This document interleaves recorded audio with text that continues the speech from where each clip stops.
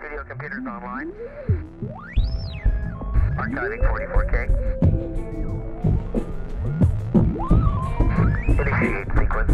T-minus 30 seconds. Server connection confirmed. T-minus 25 seconds. Live stream 21 and 20K. T-minus 20 seconds.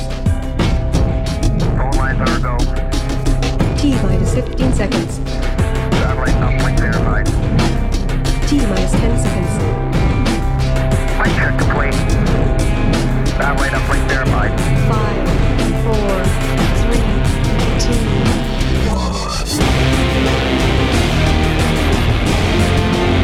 1. Welcome to Black Op Radio, the voice of political conspiracy research. You're listening to Black Op Radio, the show NSA doesn't want you to hear. Now here is your host, Leno Sanek. Control room, you're on the air. Hello everyone, welcome to another episode of Black Op Radio. In this segment we are speaking to Ben Wecht. Hello Ben. Hello Len, how are you? Good. I don't think you need any introduction. So many people are aware of you, Duquesne, your famous father, and the good work you've done. I met you at the conference in 2013 when you put on one of the best conferences. I've been to several. Like I was just mentioning that it was just so far heads and tails above anything that it was a real conference. And of course, being back by a university, college, school, how the Duquesne Institute is, it just seemed to help as opposed to a lot of other ones that are kind of ad hoc, put together by volunteers and things like that. But so this year... Thank you so much, Lynn. Yeah, 2023, you are putting on something again, and I want to give you time to let people know and encourage them, give them information so that they may show up this year. Thank you. I really appreciate the opportunity. Very good. So, November 15 through 17 of this year, we will be holding a hybrid conference, which is to say it will be happening both here on the Duquesne University campus and online by way of a Zoom webinar.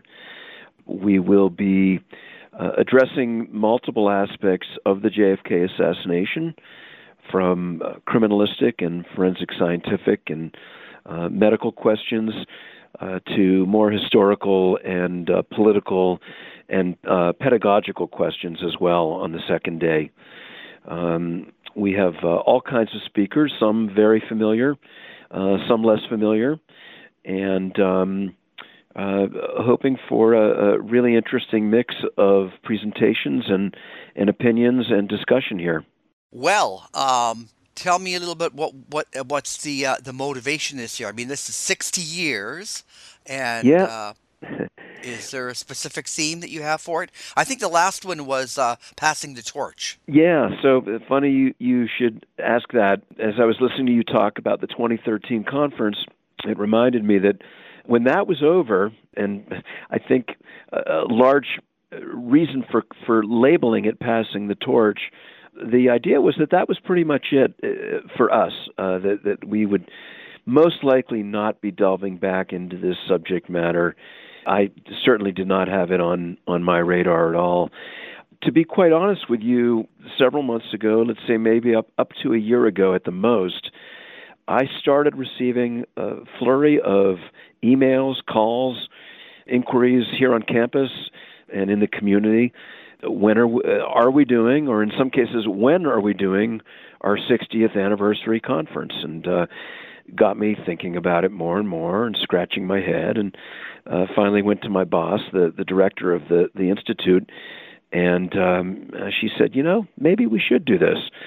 So I started looking back into the case, some of the research that has been ongoing, also questions about the release, partial release of files, and what still may have to be learned about this case, what we don't know, what we need to know, and wasn't surprised, but I was pleased to learn that it really is quite a hotbed of research activity by truly reputable people in their fields: physicians, attorneys, journalists, forensic scientists, as well as amateur scholars of the assassination.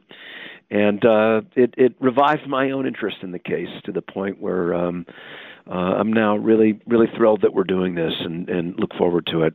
You know, it's like average citizens who look into it feel that there's been a great miscarriage of justice. And the further they look, the more rotten it seems. 50 years, 60 years.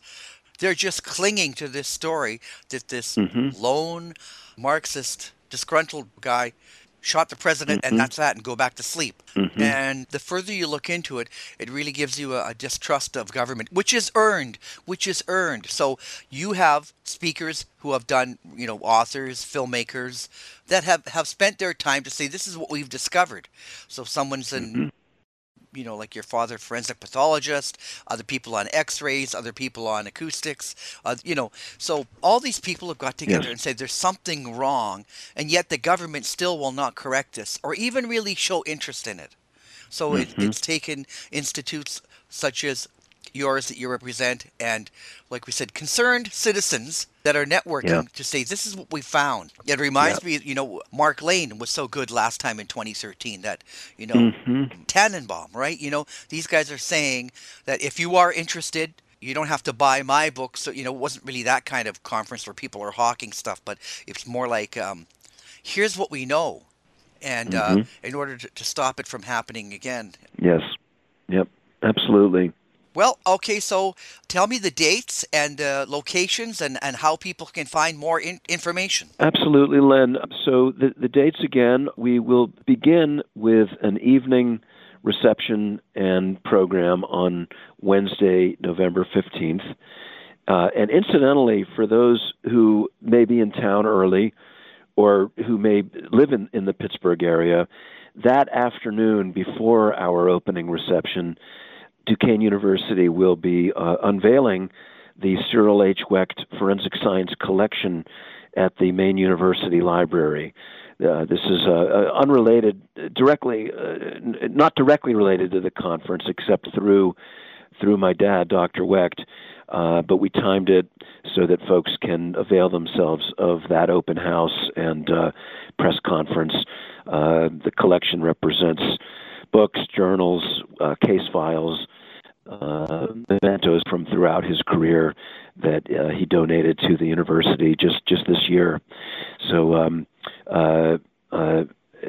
just mention that by way of, again, anyone who may be on campus or around the Pittsburgh area earlier that day. Thursday, November 16th, and Friday, November 17th, will be 2 full days of presentations and discussions. Thursday, the 16th, will be largely focused on criminalistic, forensic scientific, and forensic medical matters. Friday, November 17th, will be largely focused on historical, political, and pedagogical matters in the study of this case. The place to go to learn more and to register is DUQ.edu/JFK60. So I'll repeat that. DUQ, that's for Duquesne, DUQ.edu/JFK60. Registration's open, and there's component registration available. So in other words, if someone can only attend 1 day, that's fine. 2 days, that's fine. The opening reception, that's fine. And as I previously mentioned, folks can choose between the on-site and the virtual attendance. Now, I'm just trying to pose the question here, but I'm just thinking about, what is the benefit of going to the conference rather than just watching the videos later? What do you feel is the appeal? The videos will only be available on a limited basis to registrants. We have no plans to produce a record of the symposium. So just to be clear, anyone who wants to see these proceedings will need to register. Now, as for why one may want to be here rather than watch it on Zoom, I would say for a few reasons. One, if you're like me, you like to be around people, and the opportunities to share notes, to schmooze, to network. We will have vendors here. We'll have booksellers here. As I mentioned previously, there will be that special library event. Oh, I should also mention, I neglected one of our partners on this, Citizens Against Political Assassinations, also known as CAPA, will be holding a special dinner, an award dinner, on the evening of Thursday, November 16th, following program adjournment for that day. There will be a Lifetime Achievement Award being given to Dr. Wecht. There will also be some programming of their own, completely separate from this conference. And anyone who wants to learn more about that should contact CAPA directly. Those proceedings will not be filmed at all. So that would be an additional reason to be here on campus. So, that's about all I can say. Again, if one registers, he or she will have access to the recordings for a limited time. I think, don't quote me on this, but perhaps up to 30 days. Okay, right. Previous things that had been put on were available for quite a while. And the thing I enjoyed about the other ones that you could purchase them individually. If you wanted to see Robert Tannenbaum, I think it was like $3.99, and you just got that 1 hour. Yeah, well, those, just so you know, and so your listeners know, the content from the 2003 and 2013 conferences has been assigned to an outside company where those both DVDs and digital downloads are still being sold. And I can certainly give you that website at this time if you'd like. Sure, or you email them to me, and I'll put it in the show notes. Okay. Right, yeah. Absolutely. Okay, very good. Absolutely. So it's good that people in Pittsburgh there at your institute were inquiring about, you got to do something, and certainly you're a focal point of that.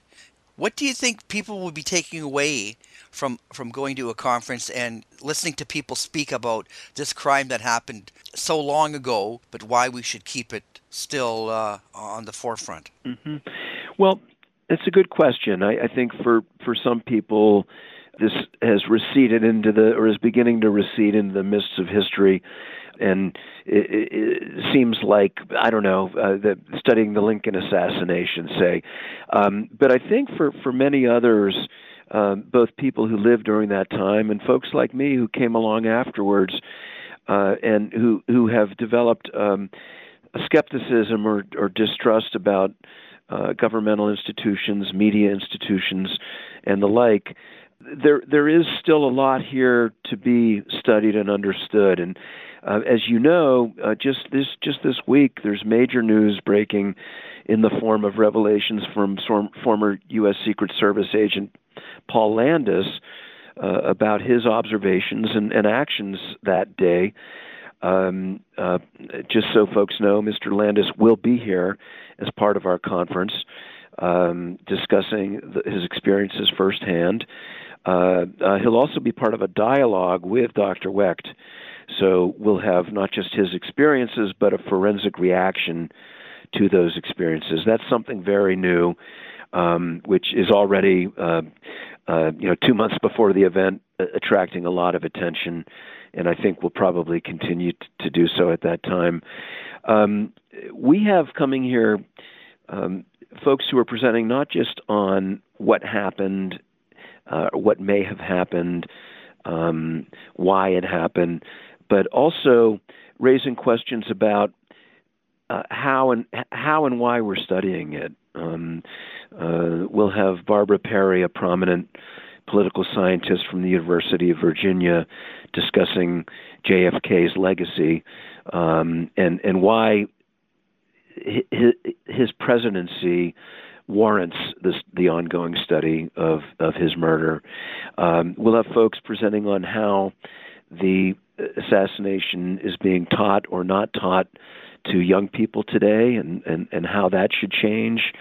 And we'll have folks talking about how the media is and isn't taking on the problem, how easy it is to disparage or belittle this pursuit as the realm of quote-unquote conspiracy theorists, rather than really roll up the arm sleeves and take a look at what people like Mr. Landis and others have to say. So, we think there's going to be a lot here. Some of it will be old hat to some, but I think we've got a lot of new or fresh looks at older material that it warrants one last hurrah. Now, what's your opinion of why it's so important to study what really happened to John Kennedy? Well, my opinion is that any society, any culture needs to understand its past, needs to understand how it got to where it is today. And I was just mentioning rampant distrust in government, in the media, in various institutions. I think it's easy to chalk that up in many ways to just the last several years, if you will. But the fact of the matter is that distrust has been building since the 60s, and the fact that there is a majority still of Americans who do not buy the Warren Report or the lone gunman theory or the single bullet theory is very troubling, because it articulates a certain not just distrust but truly a sense of despair about our government and about our society. If it's possible to murder a president, a leader of the free world, and for the true cause and manner of death to remain misunderstood this many years later, then it's equally possible today, not because forensic science and investigative journalism aren't here to help us better understand things than we could understand them 60 years ago. But I think because of the distrust I've been underlining and the very mutability or relativization of truth that seems to be reaching very troubling, almost epidemic proportions in our society, certainly over the last several years, it's harder and harder for people to know what to believe in, what's real, what's quote-unquote fake news. And I think it's important to understand the roots of that distrust, and perhaps through the study and even mastery of this subject matter, regain some sense of trust and belief in where we are as a society. What it does for me is it reveals just that the problem was much worse than I imagined.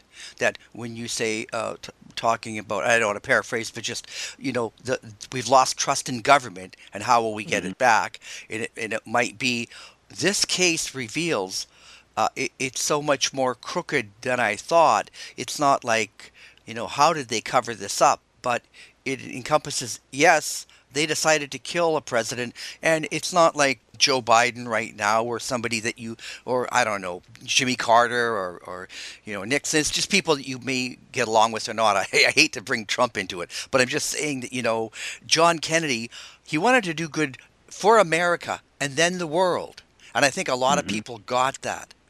And then the fact that these factions decided, no, that guy's got to go. You would normally think, you're raised in schools, to trust local government and the police and the fire department. There's certain people you should trust. And then you think this is really crooked. And not only did they kill someone who was very good for our civilization, they put in place this power of this Warren Commission. They will cover up anything, which leads to, I think that maybe when the Zapruder film started going around campuses, that was a big impetus of having people drop out. They go, I'm not going to your Vietnam War. I'm just, whatever society you're pushing, we're not part of it. And people dropped out.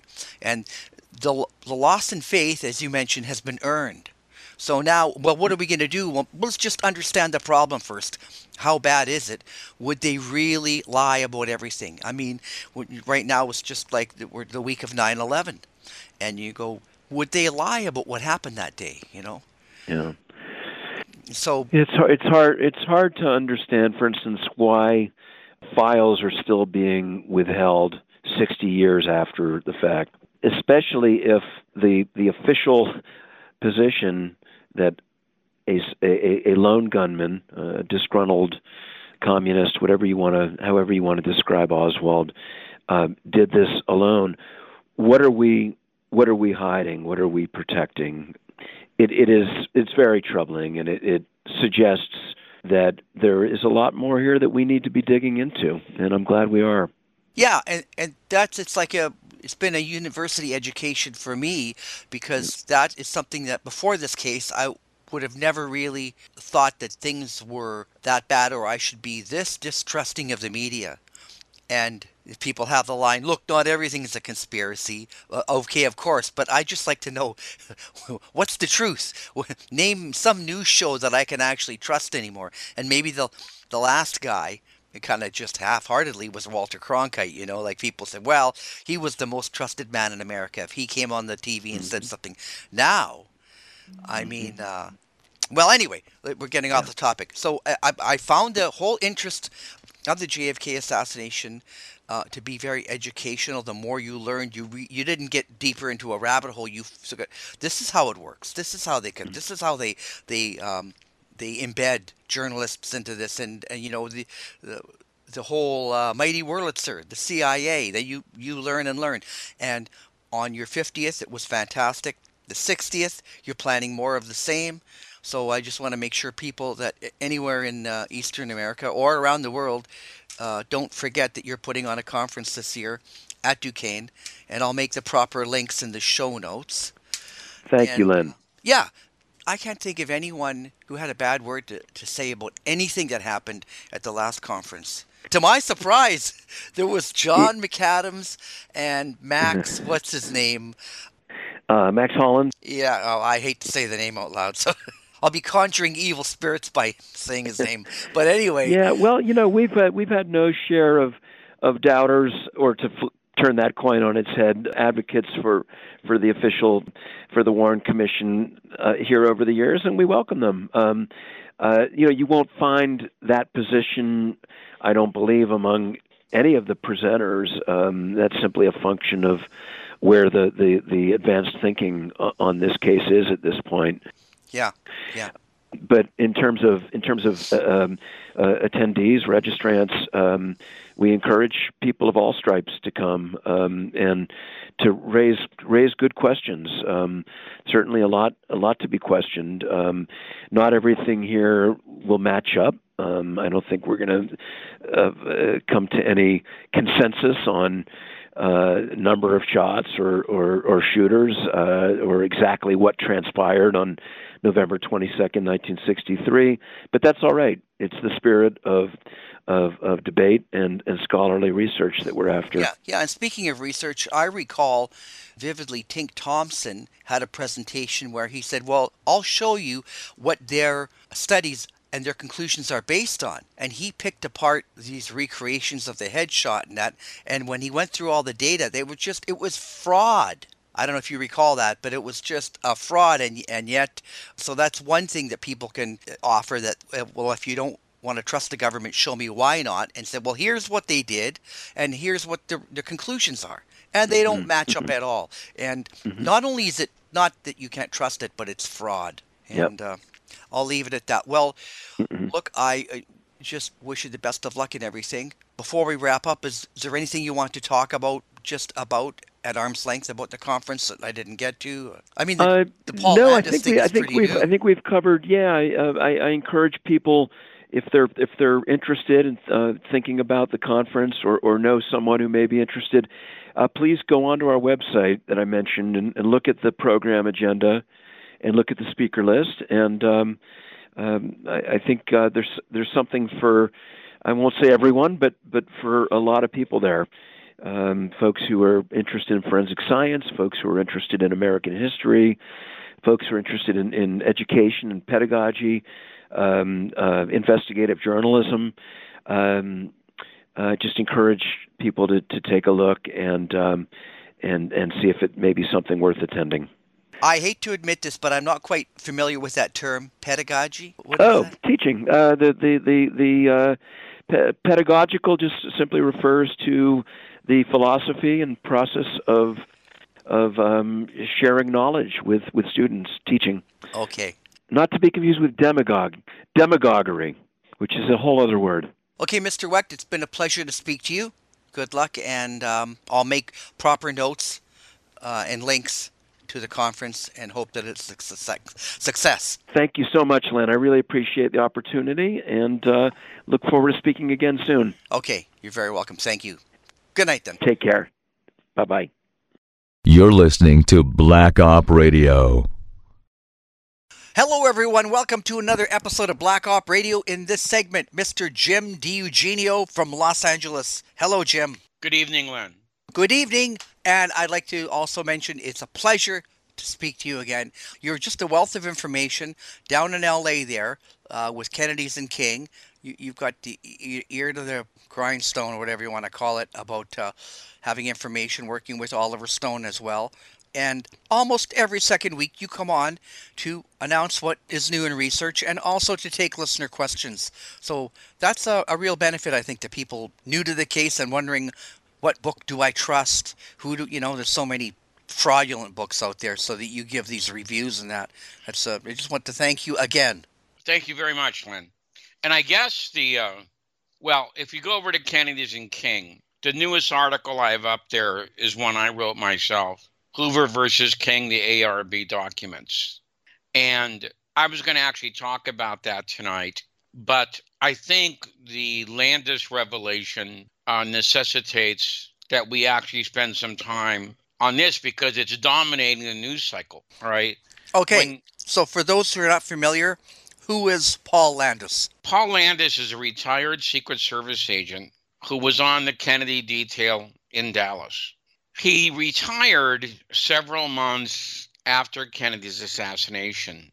It might have been as late as 1965 when he retired. But what is so gripping about Landis's upcoming book, it's not out yet, is that number one, it was previewed in both Vanity Fair and the New York Times. Let me say that again. It was previewed in both Vanity Fair and the New York Times. And I'm not hallucinating, okay? And both of them played up what is probably the most sensational part of the book. That is, Landis says that as he was walking away from the car after helping Jackie Kennedy get out of the car, that he picked up some of her things that were left in the back seat. Like, I think one of the things that he picked up was her purse, okay? All right. Now, he also said that, and this is the shocking part of it, he said that he picked up a bullet, all right?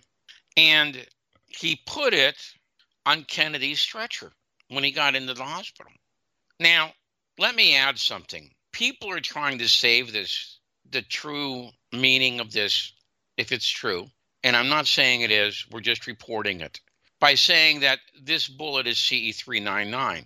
I'm sorry, fellas. That just shows how dumb you guys are concerning the Kennedy case. This cannot be CE-399. First of all, I fail to see how CE-399 could eject itself from Connolly's thigh into the back seat. I just don't buy it. It could not eject itself from Connolly's thigh into the back seat, all right? Second of all, he said he put it on Kennedy's stretcher. For the Warren Commission, as we know, Specter had to make like the bullet was found on Connolly's stretcher. Now, you know how stupid the Daily Beast is? They tried to say that it bounced off Kennedy's stretcher on the Connolly stretcher. This is how desperate they are to keep this story, somehow susceptible to the Warren Commission verdict. It's not. If Landis is telling the truth, then this makes 5 bullets. Now, why do I say that? If you watched a long version of Oliver Stone's documentary, JFK Destiny Betrayed, you'll see that Randy Robertson is one of our witnesses. He uncovered the story of James Young, who was an assistant to Admiral Berkeley. All right. Young sent a couple of people in the autopsy room. One of them, I think, was named Mills, down to the limousine to pick up any what they thought would be bone chips left over from the shooting, in the car. Well, they not only came up with a couple of those, they came up with another bullet. All right. And Randy did a very nice job of explicating this in our film. So if you go with the Warren Commission version, number one, you have the two fragments that were split and in the front of the car. Those are from Kennedy's skull, supposedly. All right. You have CE-399, which buried itself in Conley's thigh and somehow by reverse gravitation worked its way out and into the side of Conley's stretcher, discovered by Tomlinson. You have the bullet that missed, and this was what they call the James Tague strike. All right. This is something the Warren Commission and the FBI tried to avoid because it was very deadly to the Warren Commission verdict. But too many people heard about it in Dallas, and Specter had to eventually recognize it. All right. You have the Randy Robertson, James Young, that particular projectile. And now you have this, if Landis is telling the truth. And I'll tell you what, that makes a heck of a lot more sense to me than the magic bullet theory, which was always a big bunch of crap anyway. All right. All right.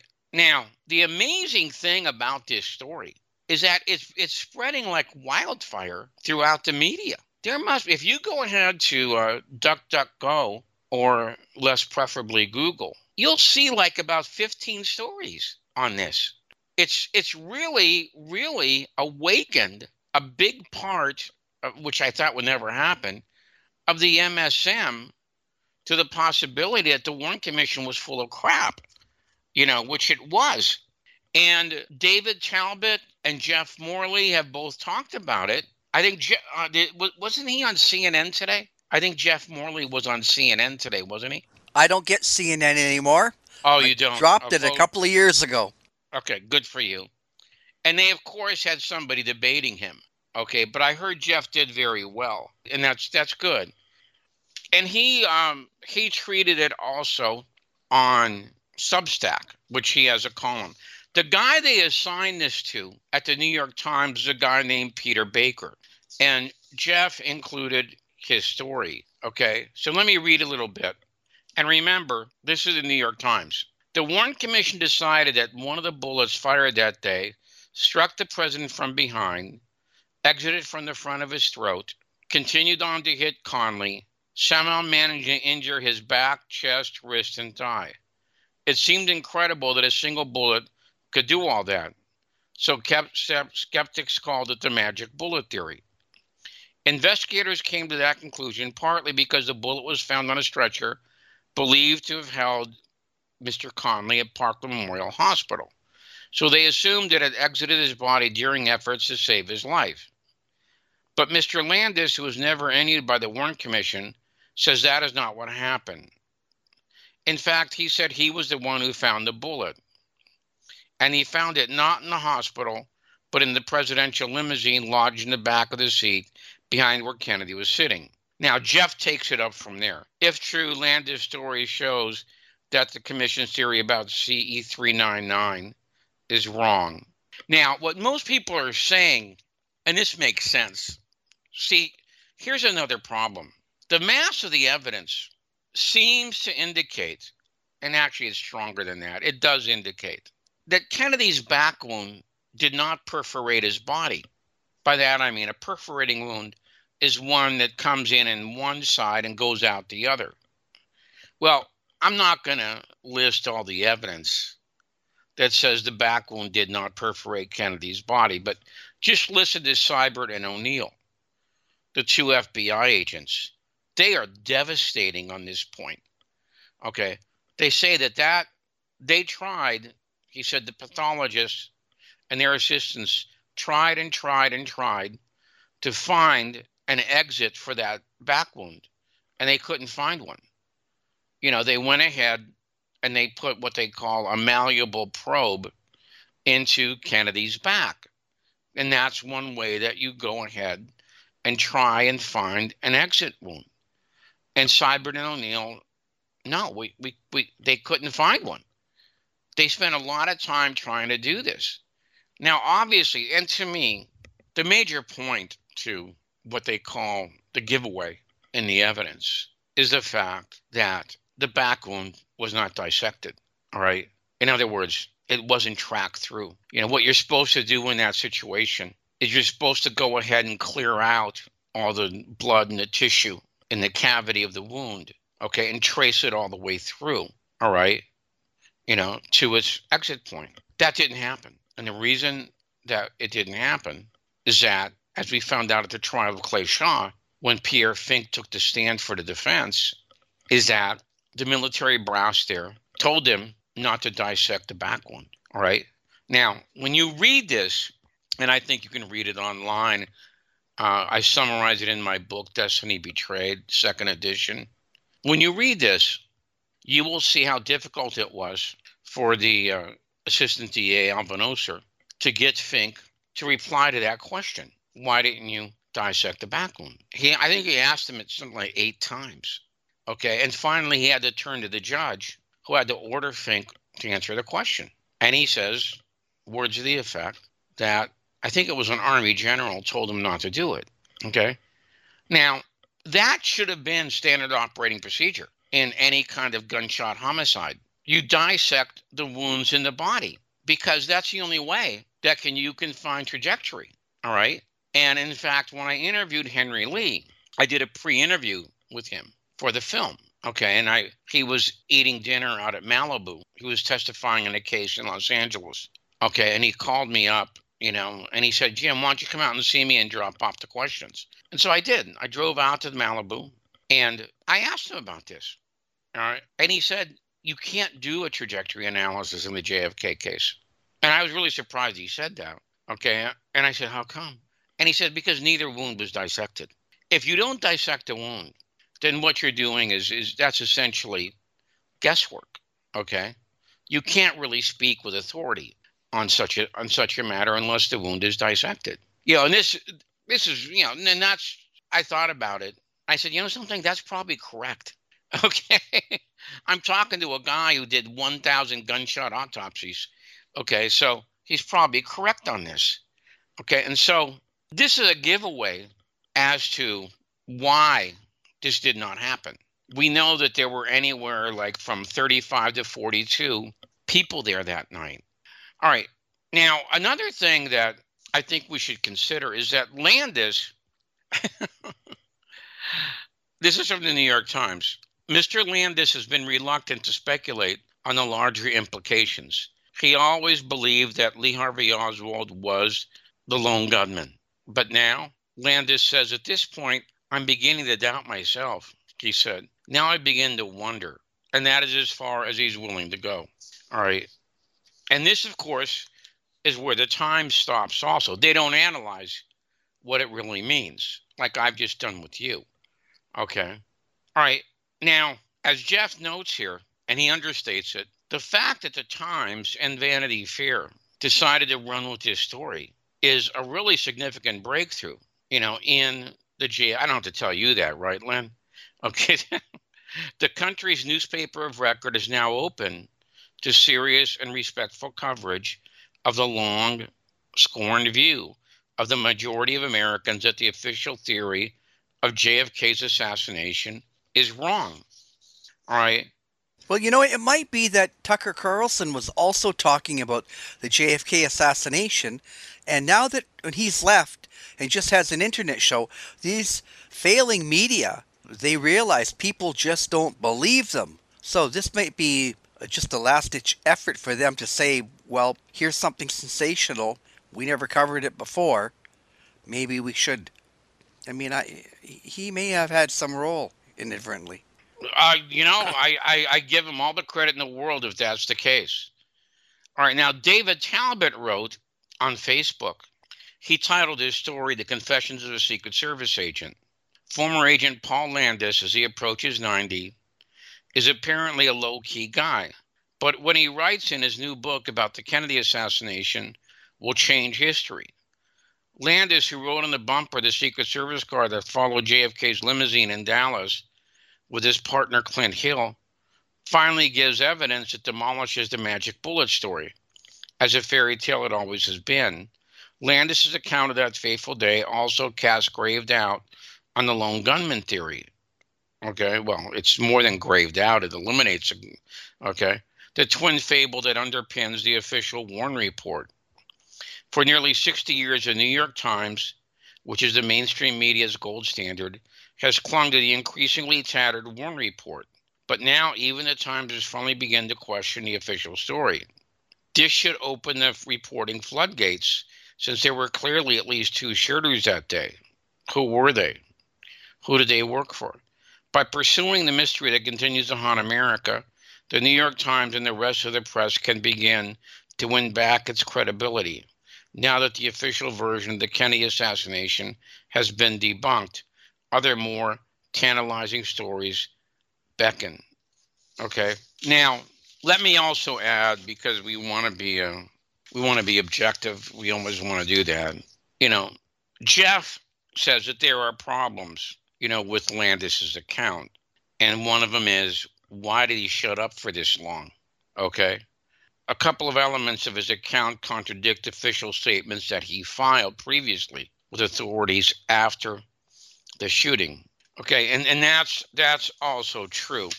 He did not mention, for example, the bullet that he found. What he talked about were these fragments that he found, but he never mentioned a bullet. And so that has, of course, raised doubts with some people, like, of course, Jerry Posner and David Kaiser. Okay. Now, if I couldn't believe this, Posner did one of his usual, here's a guy who refuses to debate me.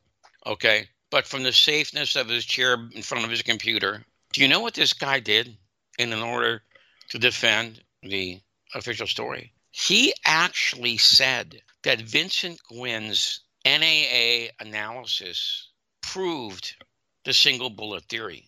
Okay. I couldn't believe it. I mean, really, even for Posner, that's bad. Everybody and his mother knows, who follows this case, that the NAA has been completely discredited.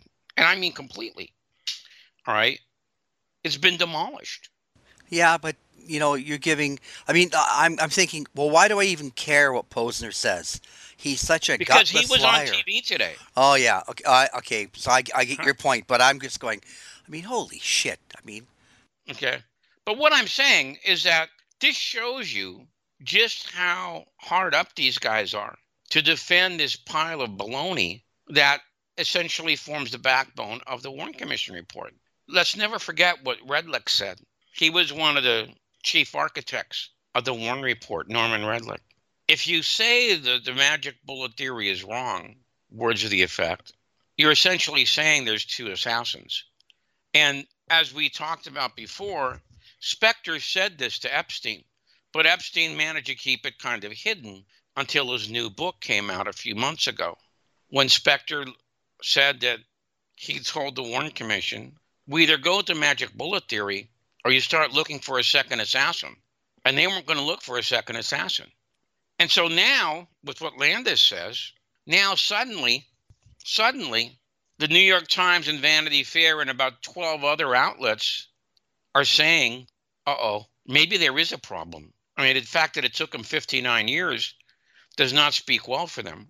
But I think it was on, what's that show called? Rising. Okay. It's an internet show, live video. And they actually gave Oliver Stone credit for this. And they recommended that you download his 4-part series. And so that's good. That's good. So, Len? Yeah. After 59 years,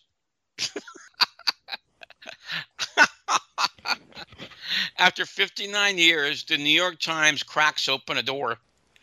Okay, it says, well, maybe we were wrong.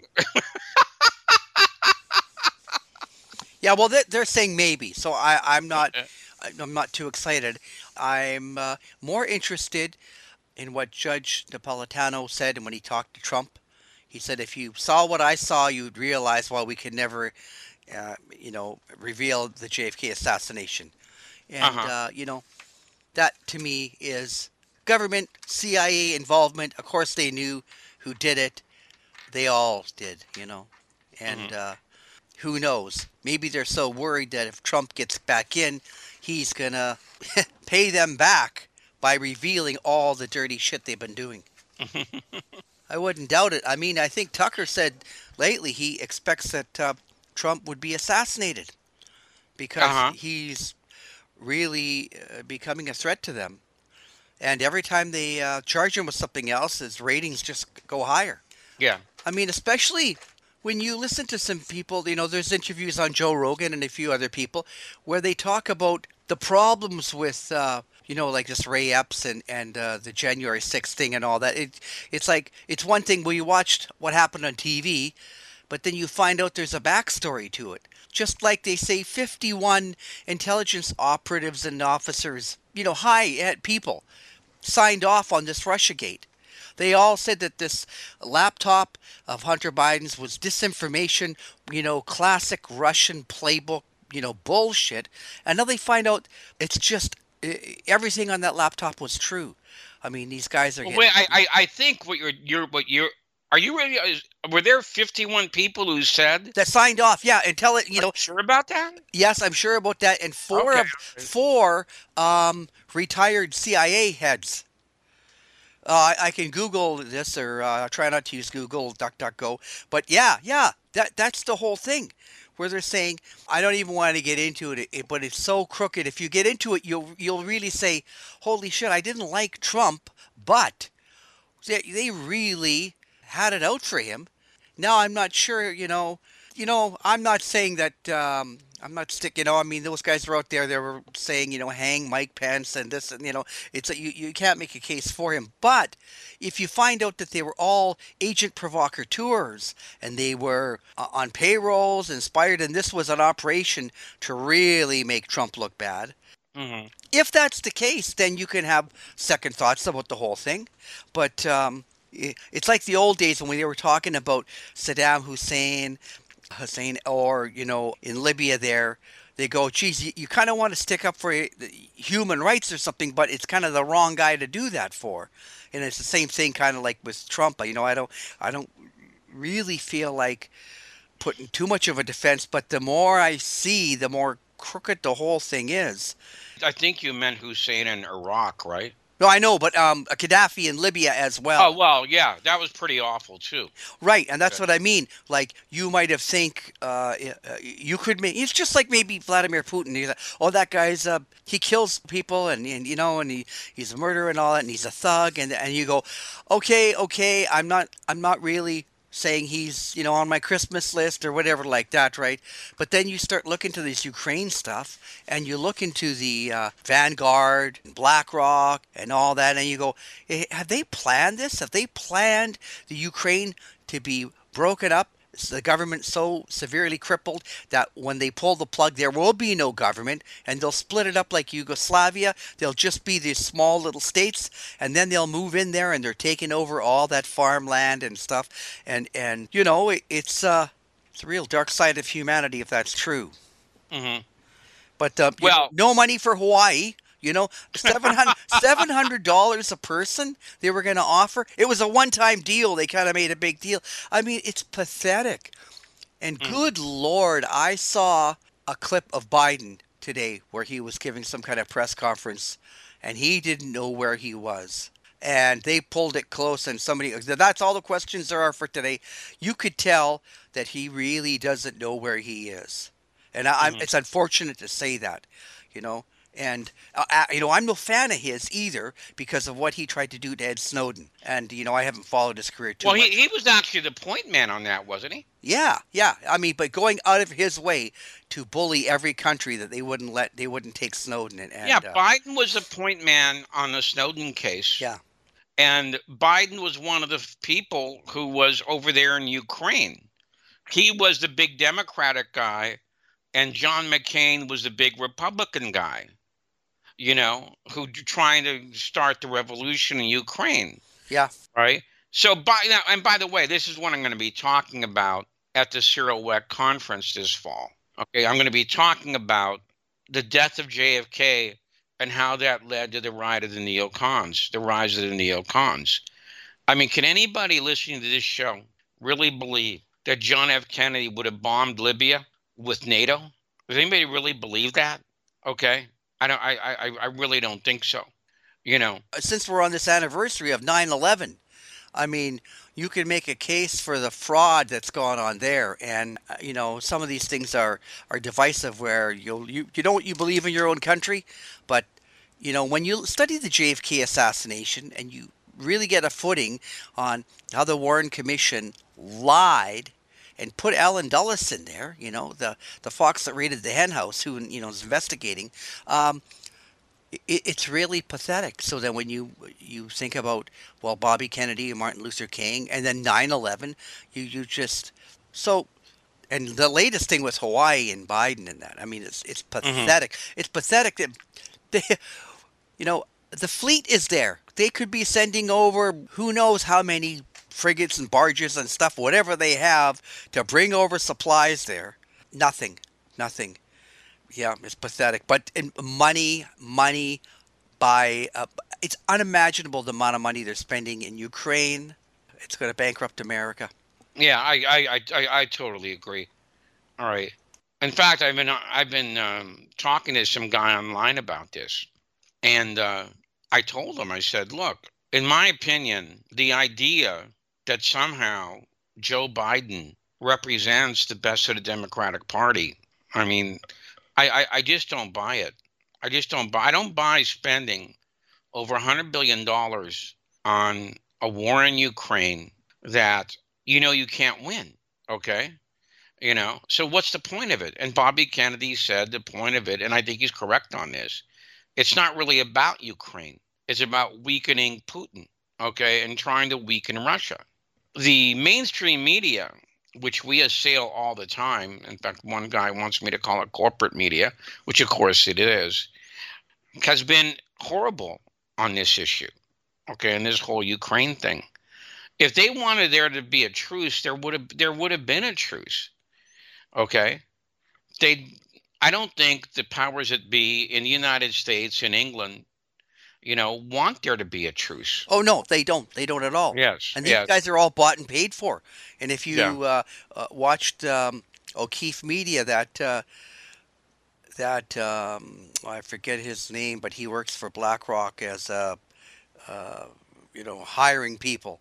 He was interviewed by a girl who looked like they maybe were out on dates or something like that. And so he's just spilling the beans, bragging about how they buy people, and then they're using this war is good for money.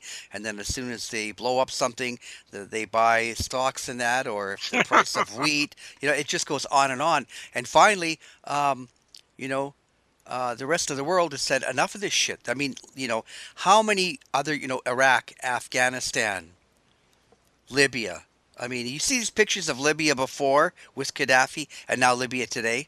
And, yes. Thank you, NATO, Yeah. So, but that's a different topic. I think that just to finalize, when you study the JFK assassination, when all these things you think, no, that just can't be true. It's not that bad. And then you go, holy shit, I'm reading parts of the Warren Commission here. It is that bad. Mm-hmm. Yes, it is. Okay, let me, I have some questions, but I'm only going to do one tonight. Okay. All right. And so, because I wanted to devote most of the time to the Landis story, which, if it's true, and I qualify that, is a really big story. All right. This is from Gary Severson. Jim, do you know anybody that has fleshed out a scenario describing what Nagel meant by his contention that JFK would be killed in late September, a few days after Nagel got himself arrested in El Paso? Well, I think that Nagel, because I think we all understand now that there was more than one plot to kill Kennedy in late 1963. Okay, and so I think Nagel got mixed up with one of the plots that were going to take place earlier than Dallas. But I think the other motivating factor is that he might have realized that what was really happening and that he would be a part of it, okay, and that he could be arrested for criminal conspiracy. All right. It was a possibility. And he was trying to cross the border, at that time. Okay. He also had a run-in with the FBI. Okay. They had more or less tried to arrest him in August of that year. And so this might have been another reason that he felt that they were on to him. Okay. And so I believe, and it's not a perfect solution, of course, that he realized the problem he had created for himself, and he thought that he could be protected by going a house and get off the streets rather than be on the streets, when the actual assassination took place. Here, let me read this. Negate told the FBI after his arrest in El Paso for the bank robbery that on the evening of July 16, 1962, while driving near Malibu, two men dressed in business suits jumped into his car when he stopped. One of the men, according to Negate, asked him where he kept his gun. Negate told him it was in the glove compartment. When the man reached for the glove box, Negate said he took out his gun from his waist and a struggle for the gun ensued. Negate said that 4 shots went off during the struggle, with 1 shot striking him in the chest. Okay. Negate told the FBI agent interviewing him that the man drove him to the hospital and left him there. And this, of course, would worry anybody. Are they really trying to kill me? So Negate went to Mexico City, and he said that he was looking at a way to get out of the United States. And he was even thinking of renouncing his citizenship. And he wanted to actually try and get out of the country before he did this fake bank robbery. But somehow the arrangements he had made did not work out correctly. So I think that's at least one of the reasons that what happened in September in El Paso with Negate happened. So if Gary has any other solution or any other viewpoint, okay, I'd be perfectly glad to listen to it, because in my opinion, Richard Case Negate is one of the most compelling witnesses, that we have in the JFK assassination. I put him up there myself with Sylvia Odio, with Rose Cherami, okay, and John Martino.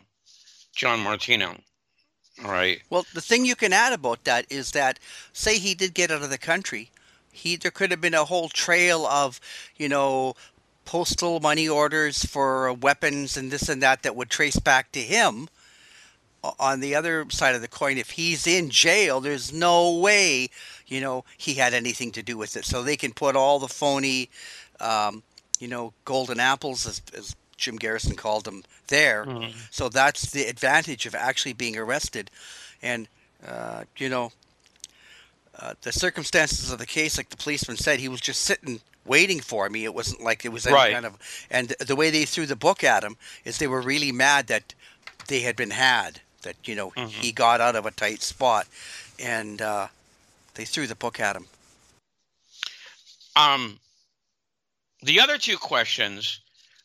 these are more recent, from September the 9th and September the 12th. David Norris and David Hughes. I'll answer those on the next show. Okay, I promise I will. I answer every single question that's given to me. All right, so I'll answer those on the next time I'm on. Sure. Okay. Good. All right. Well, okay. Well, then, if we're going to wrap it up, then. Oh, well, by the way, I'm sure. Oh, you announced this already, right? That Landis is going to be at the Wecht conference. Yeah, with Ben Wecht, he mentioned that, okay, right? Good. So good. People, everybody should be aware of that. Okay, because that's going to be a very, very important. Well, first of all, it's going to be a very good conference, but Landis is kind of like the icing on the cake. Okay, where we're going to actually get to see him up close and personal, and maybe ask him a few questions. Okay, so that's the conference to be at. That's going to be a really, really excellent conference. All right. All right. Yeah, very good. Okay. I guess we'll wrap it up for tonight then. And Okay, Len. next time we'll have you on for longer, and you can talk about. There was a couple of things you wanted to talk about. Yeah, I want to talk about my King article. The King article. Yeah. And also, I think last time you said you wanted to talk about Fletcher Prouty a bit as well. That article that's up there. Yeah, and written by let me Jeff let Carter. me make a couple other things. Mention it before we sign off. Okay, Johnny Cairns, who was a very good researcher from across the pond, is preparing like a 6-part article. Okay, for the 60th anniversary. All right, which is going to be sort of like a follow-up to you and Jeff's, 50 reasons for 50 years. This is going to be 60 reasons for 60 years. Okay? Although we're not going to give it that title. Okay, thank you. And Paul Blow, who I think we're going to have on pretty soon, Yeah. is the main author of an anthology series that I'm a part of called The Chokeholds. And that looks like a very good book to me. And I'm not just saying that because I'm one of the contributors, but I've had a chance to read the whole 400-page draft. And the other contributors are, of course, Paul, Matt Crumpton, who's a lawyer from Columbus, Ohio, Mark Adamczyk, a lawyer from Tampa who you've had on your show. Okay, I think more than once. All right. And I'm sure you're familiar with a guy named Andrew Eiler, who's an attorney from Canada. I think Hamilton. All right. If you haven't had him on, you should have him on. He did a wonderful critique of what Joe Biden did, to the JFK Act. Did you have him on, Len? No, I haven't yet. Oh, you definitely have to have him on. His article's terrific about what Biden did to the JFK Act. Okay, so make a little note of that. Right now I'm writing it down. Okay, great. Okay, so that's it. All right then. I guess we'll sign off for tonight then. Once again, thank you for your time. Okay, good evening. All right. You're listening to Black Op Radio. Hello, everyone. Welcome to another episode of Black Op Radio. In this segment, we are speaking to Ray McGinnis from Vancouver. Hello, Ray. Hey, how are you doing, Len? Great. The reason I wanted to talk to you today is because I know that you're usually more in tune with some of the Canadian things that I'd like to follow. And one is the trucker convoy. There is, like you mentioned, 4 people being held really indefinitely. And also there's a trial on for people who are organizing the trucker protest, and it caught my attention that almost everything in the news that I had heard about it turned to be completely wrong, upside down. When I logged in to see a peaceful protest from people on YouTube, I saw families there. I saw bouncy castles. I saw, people saying, "Come out and meet with us.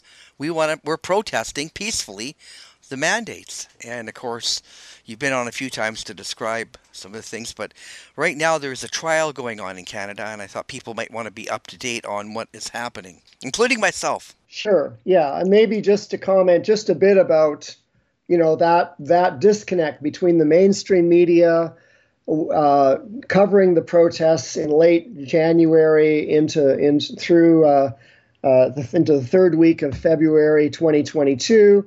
The mainstream media had a whole bunch of everything but the kitchen sink allegations, building on comments by, the Prime Minister Trudeau that the people who were protesting were a fringe minority. They were variously called hillbillies, insurrectionists, a feral mob. They were accused of urinating on the War Memorial, of defacing the Terry Fox statue, of setting a residential building in downtown Ottawa on fire with arson, of having weapons in their trucks, of trying to lead an insurrection, of having their children. And I want to say there were 2,000, 4,000 children, depending on the day, often more on the weekends, with families that were protesting, and people were saying, the parents are using these protesting parents are using their children as human shields.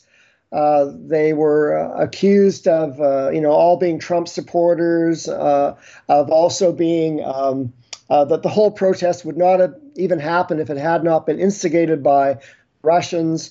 And the list actually goes on and on and on. There's too many allegations to name, and all of those allegations got big front page headlines, and then slowly over the months that followed, you would have these retractions, on Section F on page 3. The CBC ombudsman chastised the CBC in October of 2022 for, regarding the Russian allegation, saying that the broadcaster needs to remember its responsibility to the general public, and then when it reports a story, it has to base their story in facts, which the CBC did not do in this case.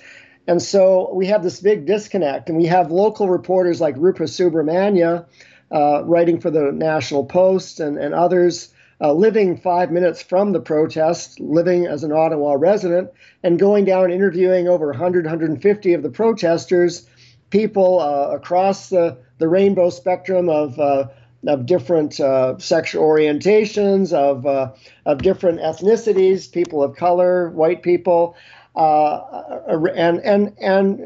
she was a woman of color, came from India a number of decades ago, and not once did she encounter a white supremacist or any hostility or any misogynist or racist behaviors. I'll mention one person I spoke with when I was out at the Public Order Emergency Commission in Ottawa, a young man who's maybe in his late 20s, early 30s, who's Afro-Canadian, talked about how he's involved with running a gym in downtown Ottawa, and his mother watches, I think, the CTV, was really frightened for him given the alarmist reporting on the CTV. And he said, "No, Mom, you can, why don't you come down with me one day and just see it for yourself?" And so she was convinced to come down, and they spent some time walking in the crowds near Parliament Hill. And after it was all over, he said to her, "So what did you think?" And she said, I'm so astonished with what the media has been reporting. These people are so friendly. So there's just this big disconnect, and it continues. Like, we have a problem with the Canadian public because you have one silo of people that are certain that the CBC and the CTV and Global News, etc., would never lie to them. And then other people like me who would read Rupa Subramania's accounts and Viva Frei and see live streaming video from the convoy itself, telling a totally different story of people doing the hokey pokey to try and keep warm in the streets and playing with giant Lego and Sikh truck drivers giving out samosas and so on. So it's quite a story about how do we get our facts straight. Right. Okay. So where are we this week?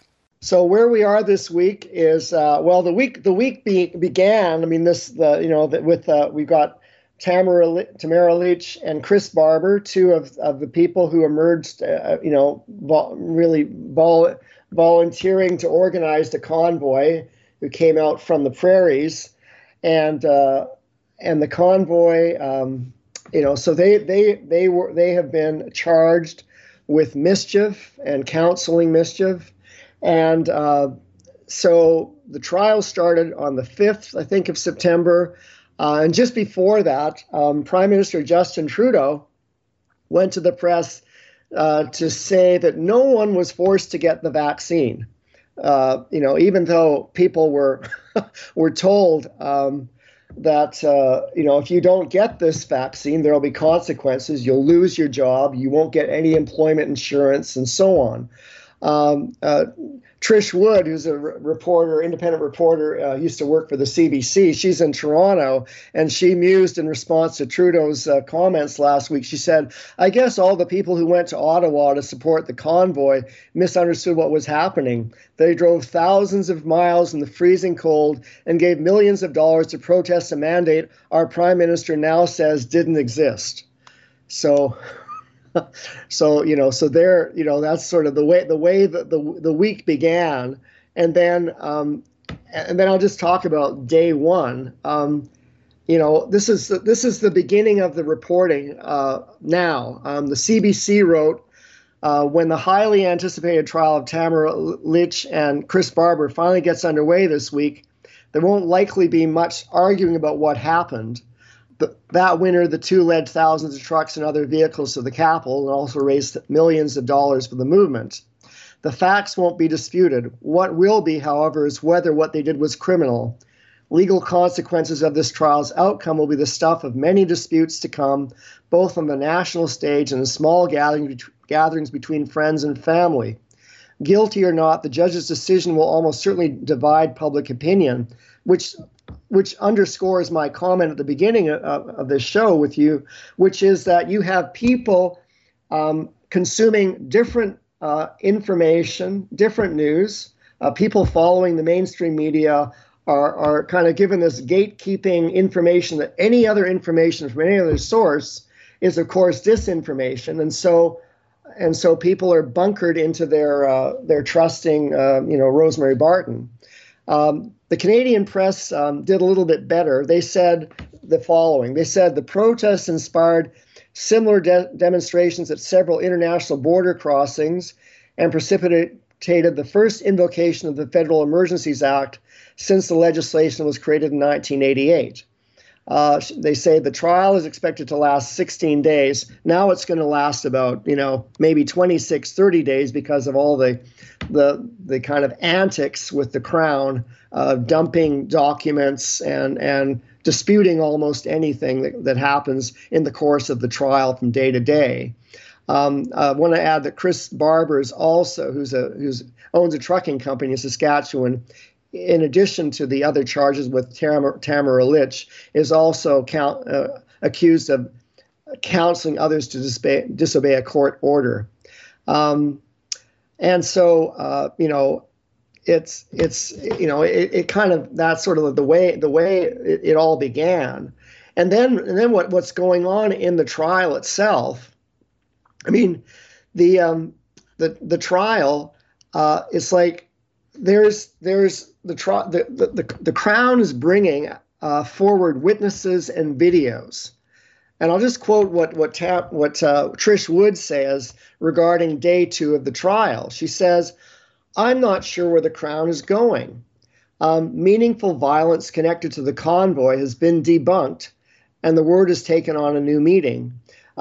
We've got Ottawa Police Service Russell Lucas, who was in charge of the plan to deal with the convoy, and Lucas testified that the Ottawa Police Service believed only 5 convoys were on the way to the city, but ended up with 13 convoys.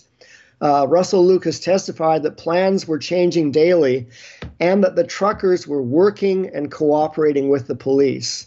And one of the things that was happening was these 13 convoys from, the West and from southwestern Ontario and from the East Coast were arriving in Ottawa.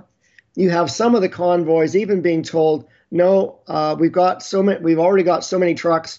We want you to go to this other area some miles outside of Ottawa and just park your trucks there and then come in on little shuttles, as pedestrians. There was another area, in the industrial area where a whole bunch of truck drivers willingly parked their trucks. And when it came to the truck drivers parking their trucks in residential areas, this was often at the direction of the police. Like the police were saying, okay, you can go on Wellington Street, you can go on Kent Street, and so on. So, you've got a situation where, there's a great amount of cooperation. Also, Russell Lucas told the court on day 2 that roughly 2/3 of the protesters left after the first weekend. And so, it's also clear that that there was a lot of pressure on the part of the Ottawa Police Service from the Prime Minister's office, and the police officer Russell Lucas said that they were given instructions to give not 1 inch to the protesters. And so when it came to even cooperating about getting trucks early, by around the 7th or so of February, getting trucks out of residential areas, police wouldn't be cooperating constructively with the protesters to move those trucks onto Wellington Street or some other place, because you'd have higher ups in the Ottawa Police Service frustrating the constructive negotiations happening with the police on the ground, with the police officers. But none of this looks good for the Crown's case, because you've got police officers describing constructive negotiations. So, and you also have lots of video footage being shown by the Crown. I mean, people are all watching 75-minute videos, 55-minute videos, which are showing clearly that all of the emergency lanes were left clear, and you've got vehicles that are able to proceed, notwithstanding the other blocked lanes. So what Trish Wood says is, she says, Lucas is a Crown witness, and after watching him for most of his appearance, it's unclear to me what his purpose is. His evidence, it could be argued, is helping the defense. Well, I mean, it's kind of ironic that right after things are cleared out, they put up big blockades anyway, and they blocked the whole streets off from there. Yeah, yeah. I mean, that whole, the record from the Public Order Emergency Commission shows that there were a number of key people in the city of Ottawa in emergency management positions and assistants to the mayor of Ottawa, who had reached a deal with the protest leaders over the weekend of the 11th, 12th, and 13th, and they were ready to begin to remove 75% of all the remaining protest vehicles out of the city of Ottawa entirely. And when you move a protest vehicle from a parking area, you don't need to get a tow truck to take the truck away, because the truck has left the city. And so all of that's there on public record as a testimony under oath from the Public Order Emergency Commission from last fall. And when the what they're seeing on day 3 is all kinds of short videos and other social media, which are where the Crown is trying to talk about there's mischief. But Trish Wood again says, that's not what I saw. No one in the courtroom could walk away without noticing how well Chris Barber comes off. Barber veers between imploring the protesters to be peaceful to sometimes frustration with the government's intransigence, and astonishment over the convoy's successful fundraising campaign, and astonishment over the fact that nobody in the government at that point in the protest was indicating in any way that they'd be willing to come and have somebody from the government sit down and talk to the protesters about their problems with the mandates, or have the government explain to the protesters why the mandates were reasonable. So by day 3 in this trial, it's just it's really perplexing what's going on as far as what is the Crown. The Crown is trying to present information that says it's going to show the court how these people are guilty of mischief and so on. But every time they show another video, the videos don't support what the seriousness of it. Now, there's 2 points I'd like to bring up about that. Number one is that on some other show or wherever, I heard somebody talking about that they were calling this an occupation. And somebody piped up and said, I was in Poland when the Nazis came, and I'll tell you what an occupation was. That's an occupation. This was a peaceful protest in front of the Parliament buildings to try to get their attention, since no one would meet with them. So calling this an occupation is a bit of a joke, in all seriousness. And the second thing, you talked about the government.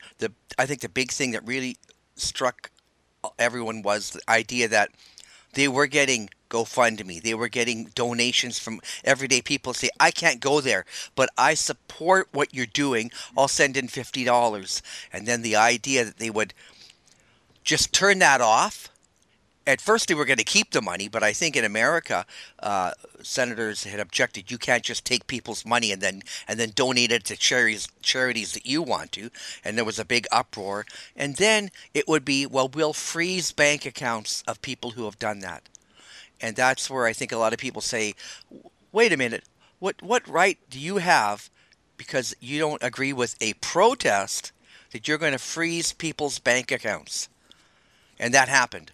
And, that's what upsets me about the whole thing, where I lost support of Trudeau, up until then. It has been a matter that there's also a disconnect between the mainstream media coverage in Canada and the coverage of the protest around the world. I mean, the coverage in the Wall Street Journal, the Financial Times of London, the New York Times, the LA Times, and other presses around the world were saying, this is a bad idea. This is, why would you freeze people's bank accounts? And even what happened with, of course, that freezing of bank accounts ended. And it ended in part because there were powerful people, I gather, on Wall Street, perhaps people connected with banks like Royal Bank and TD Bank. TD Bank has many branches across different parts of, especially New England and the East Coast and also California. And people were saying in Wall Street, hey, wait a minute. I thought that Canada was, a healthy democracy and not some sort of a banana republic. I don't like what they're doing over there in Canada, freezing bank accounts. Are my investments secure?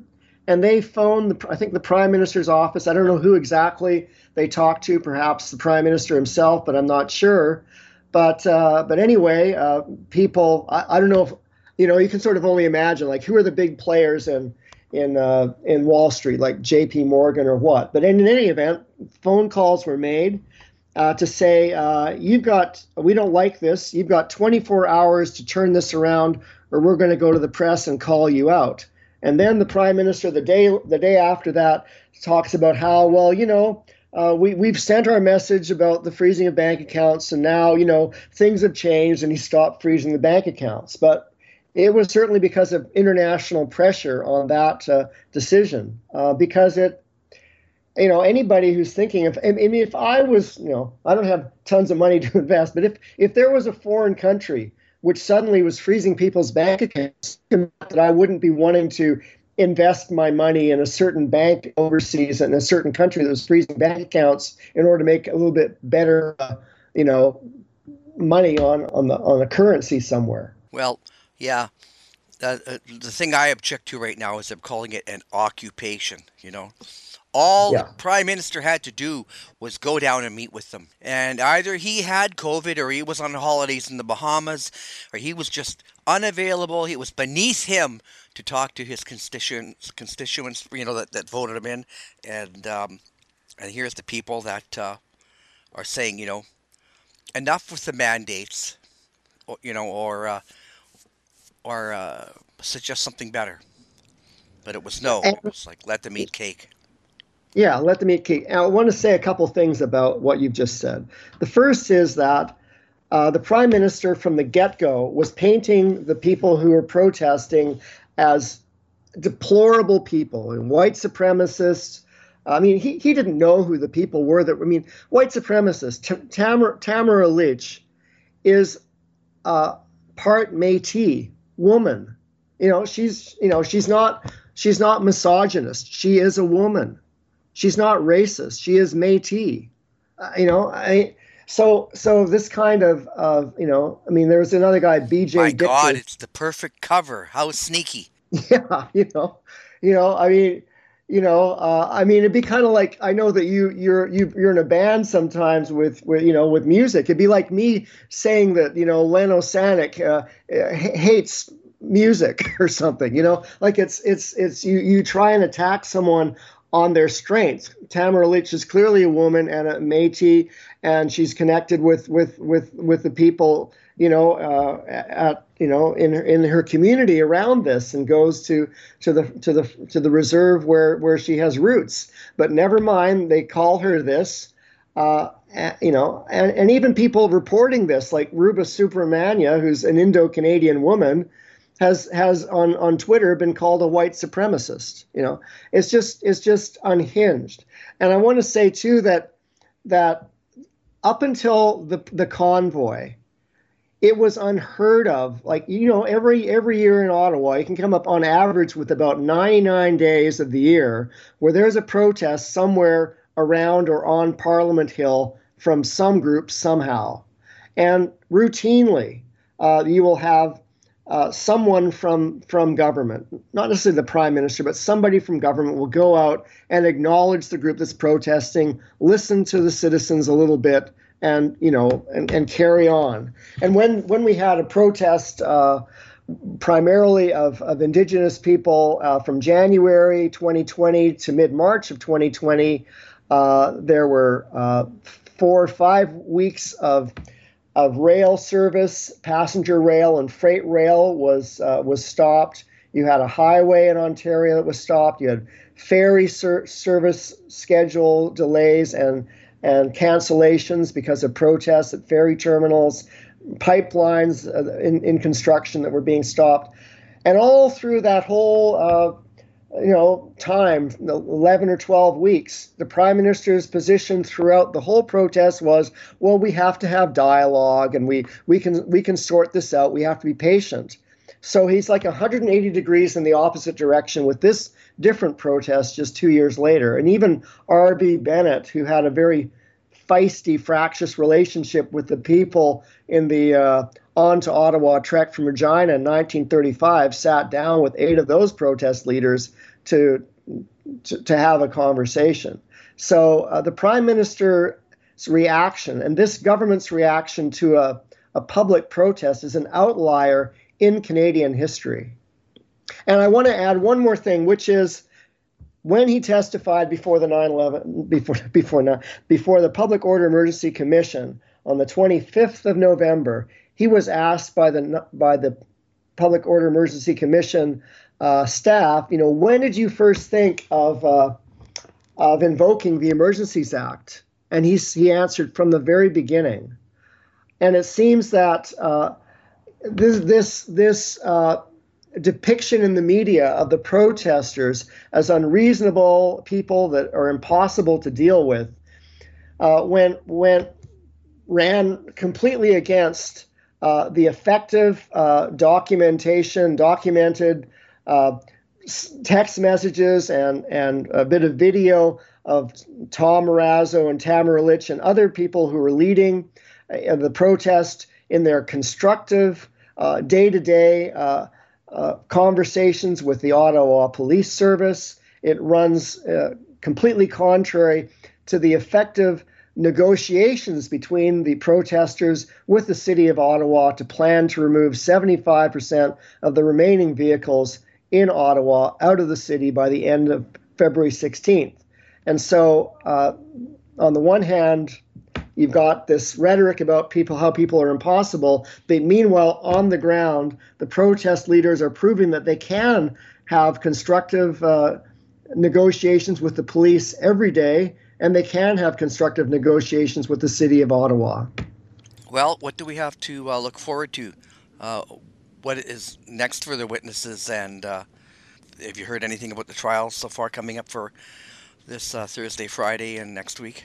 Well, I want to add that what not so much about what's coming up, but just to add in the tone of what's happening. You have the Crown dumping documents, wanting to have questioning things that are going on that are really, really picky.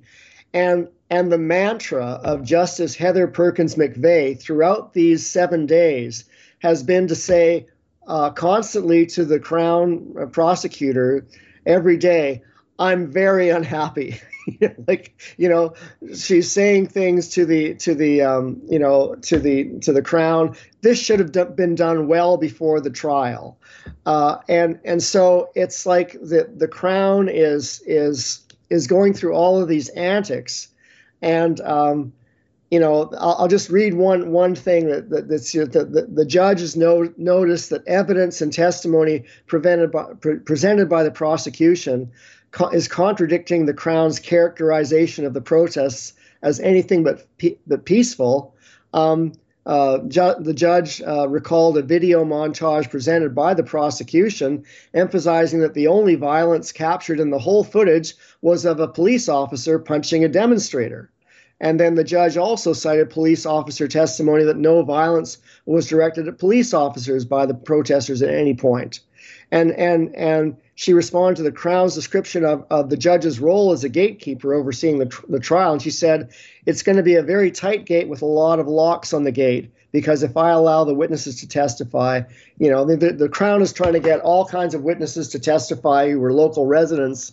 And the judge is saying, we need to get this, in the right perspective.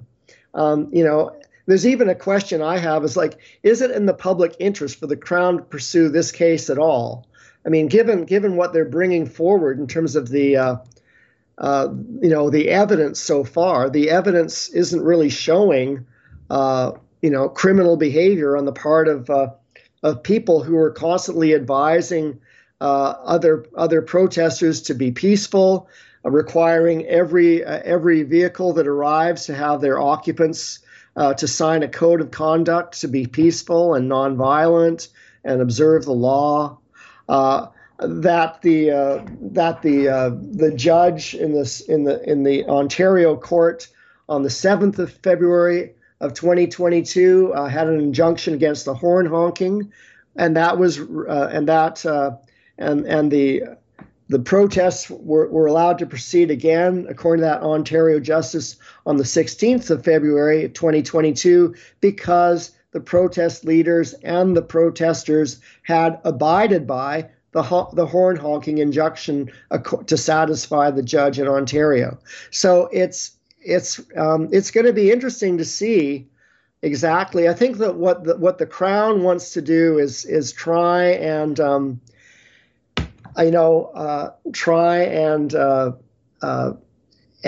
suggest, the Crown is trying to try them for their political beliefs, and kind of open that up to make it, that their political views and just questioning the mandates should be put on trial, and not so much address the criminality of whether they did anything criminal or not.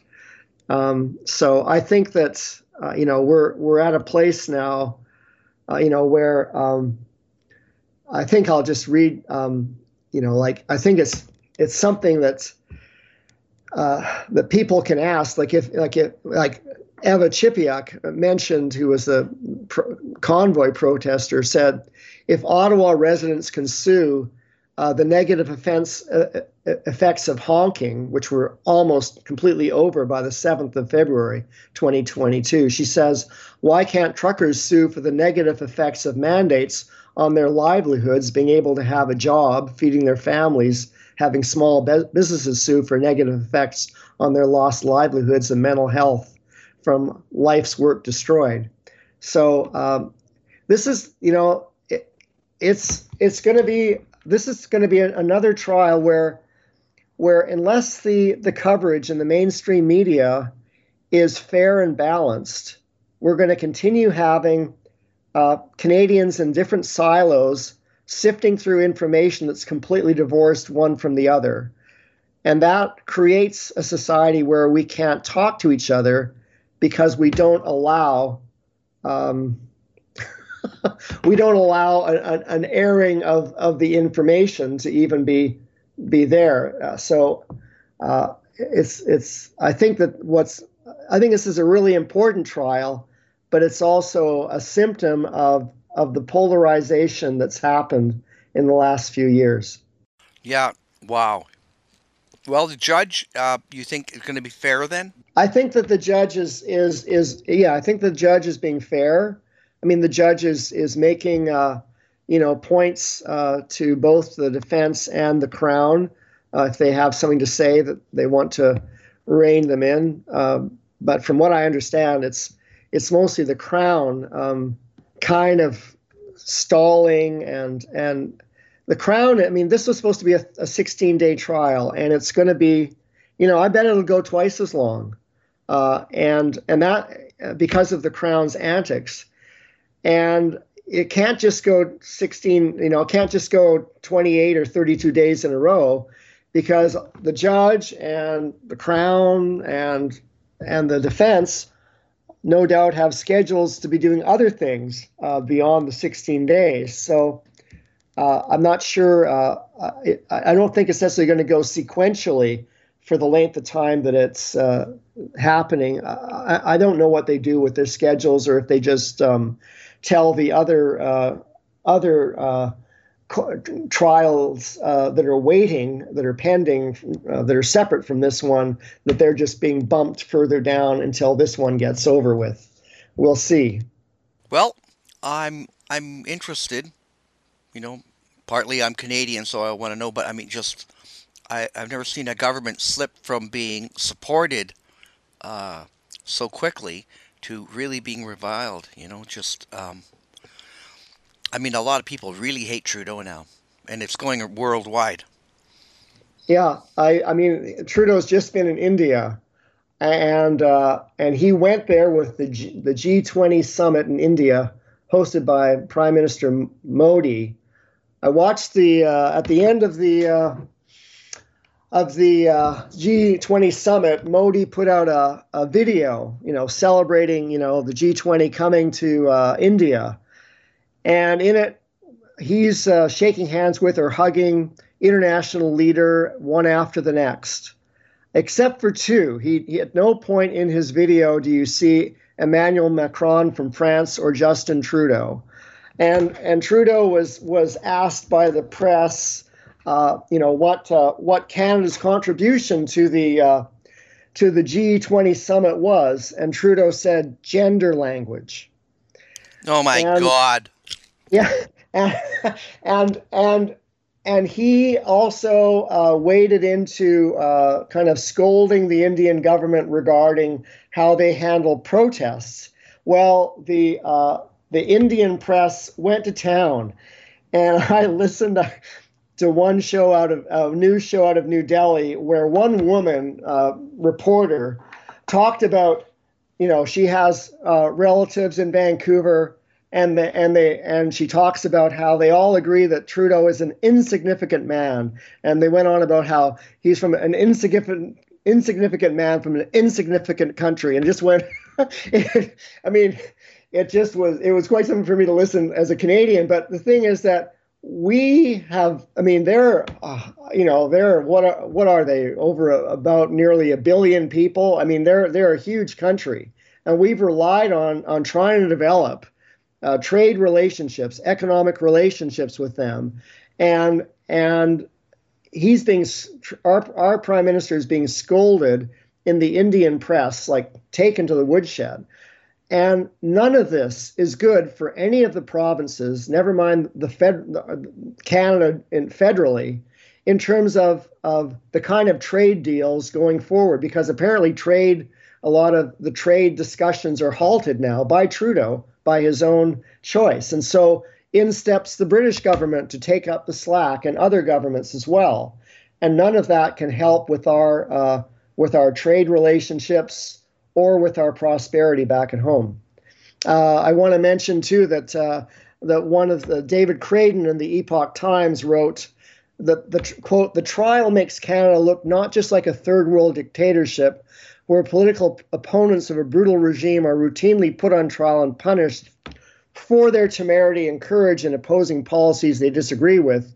This trial is an international embarrassment for Canada, and is just another seminal marker on the road to authoritarian government that the Trudeau government has chosen to take over the past 8 years." And I'll just mention, just today, I was reading a story by the CBC about, Peel School Board in Ontario, The parents were shocked to see libraries in the school system where many of the shelves are half empty because they've been going through all the books to make sure that there are no wrong books in the libraries.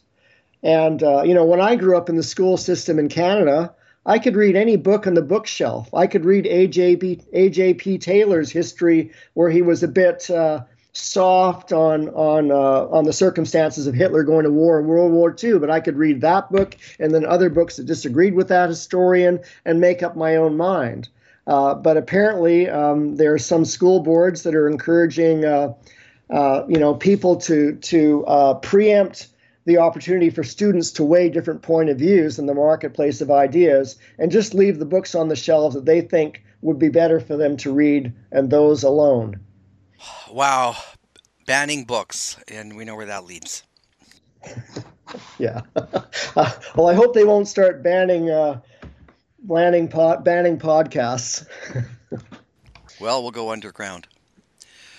Okay, Ray, thanks for just keeping me in the loop, and listeners that are wondering. And if you have any links, send them to me that I can add for the show notes. It's interesting that the government tried to charge these two people, and the charges you're saying is mischief? It's mischief. Right. Mischief is normally what you get charged with when you're, like when you're drunk and disorderly, or when you're like a bunch of teenage boys in a park that have overturned some garbage cans. I mean, or written some graffiti on a school wall.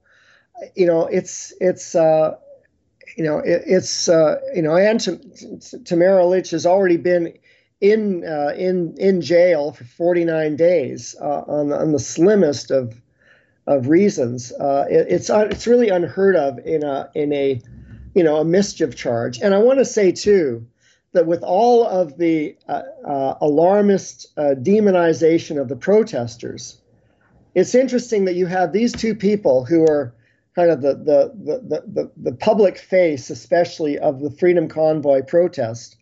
They're not on charges for assault. They're not on charges for treason. They're not on charges for insurrection or sedition. They're on charges for mischief. So and that's where we. It's a vague definition. Yeah, Canada 2023.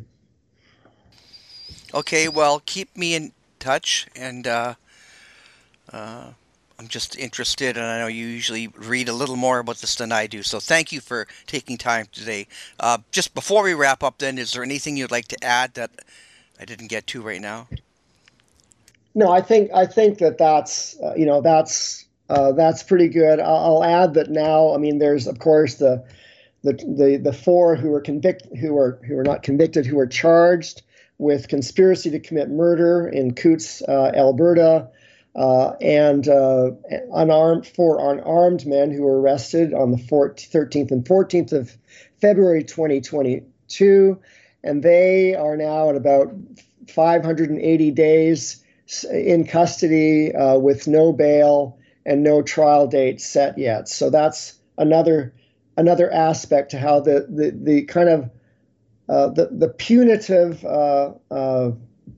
behavior of the government towards any who would dare question their legislation, and now we're going back as of yesterday with Dr. Theresa Tam. We're all being encouraged again to wear our masks, even though the New York Times in March said that they seem to be not helpful.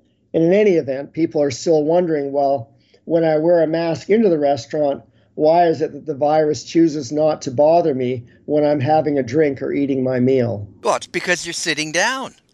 Yeah. Everybody knows that. Yeah. That's the way viruses work in the world we live in now. Okay, well, I guess we'll leave it at that for today. Thank you so much for sharing time with me and taking time to just let people know. I'm surprised that I'm getting quite a few emails of people all over the world that are interested in what's going on here in Canada. Maybe they're worried if it takes hold, it's coming to their country next. Is there anywhere you recommend people to go to read to keep up to date on the trial and stuff? I think if people go to look up, like Google Trish Wood, she has a Substack, and she's doing articles almost every day on this trial. Very good. Yeah. Okay. Yeah. That's a good place to start. Otherwise, if people just Google, Tamara Lich trial, True North News in Canada is also covering it pretty well. So, as are others. So, and of course they'll see the CBC and CTV coverage, which sometimes is fair and sometimes a little slanted. So, and I'm trying to recommend DuckDuckGo now. I know that they're all the same, but I just stopped recommending Google. Too many things I look for are being shadow banned on Google. Yeah. You find them on alternates, but DuckDuckGo is probably number 2 for now, or the go-to one for me. All right, Ray. Thank you so much again. Thanks so much. Great to speak with you, Len. Okay, very good. Talk to you later. Bye. You're listening to Black Op Radio.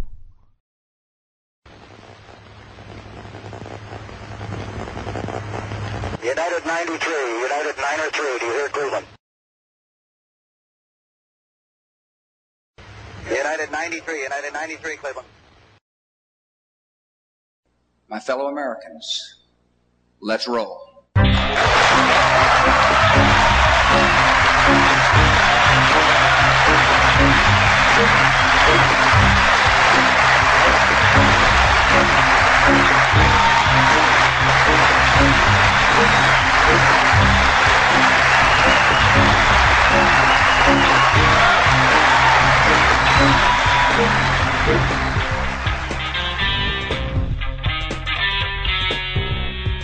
You will not escape the justice of this nation. You will not escape the justice. You will not escape.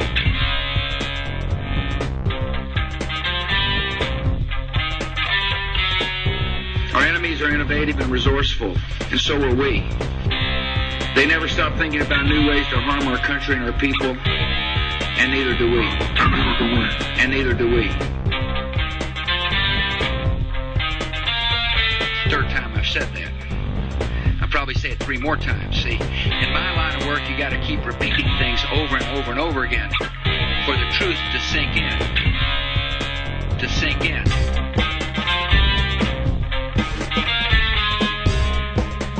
To kind of catapult the propaganda. The propaganda. Propaganda.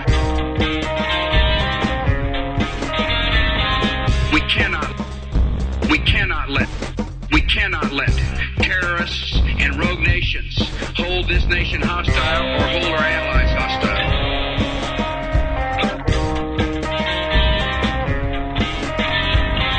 The danger to our country is grave. The danger to our country is growing.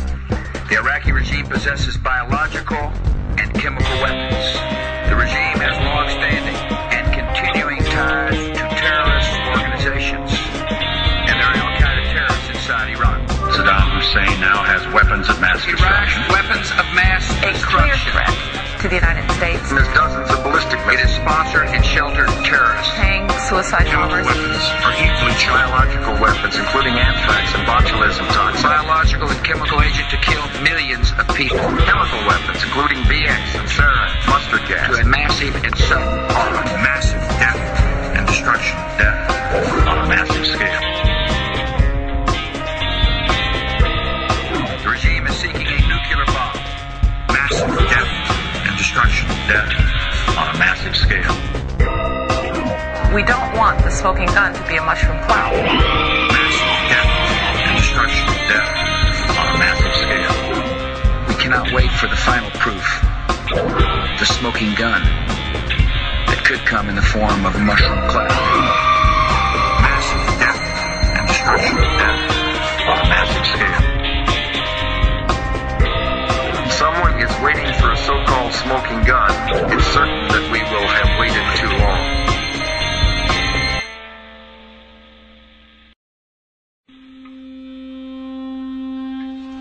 Will any single prisoner be treated humanely? You bet.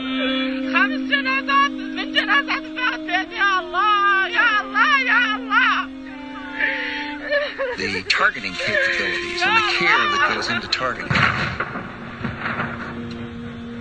is as impressive as anything anyone could see. The care that goes into it, the humanity that goes into it. He's got him. He's got him. He's got him. Anybody say nice shot? Nice shot. Hell of a shot.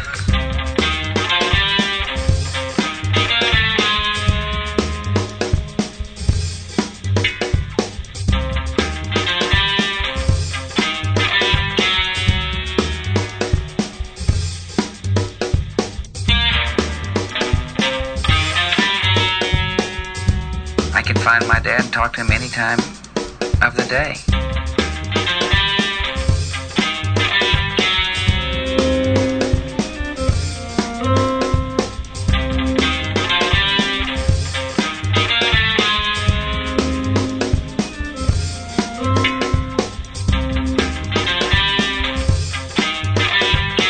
We're gonna smoke him out. We'll smoke him out of their holes. Smoke him out, smoke him out of his cave.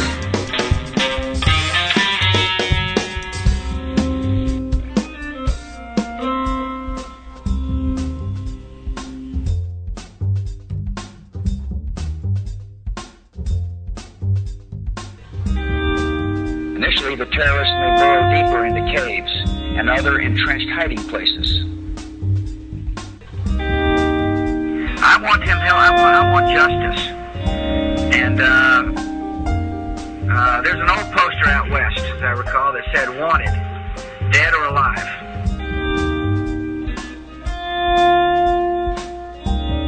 Mr. President, in your speeches now, you rarely talk or mention Osama bin Laden. Why is that?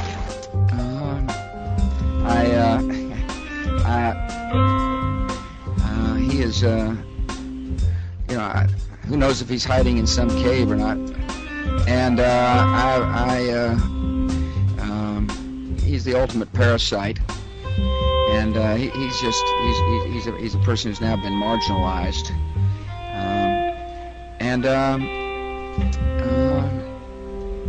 We hadn't heard from him in a long time. And excuse me for a minute.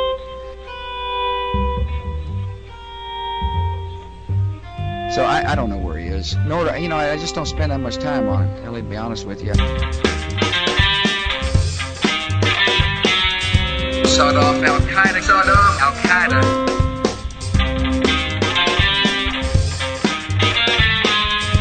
Saddam, the Al-Qaeda. Saddam, Al-Qaeda.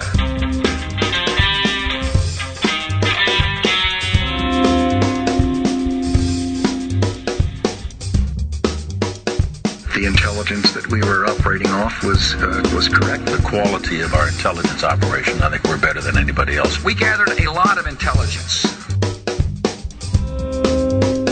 That intelligence was good, sound intelligence. And it is true that much of the intelligence turned out to be wrong. There were not weapons of mass destruction there. Those weapons of mass destruction have got to be somewhere. No weapons over there.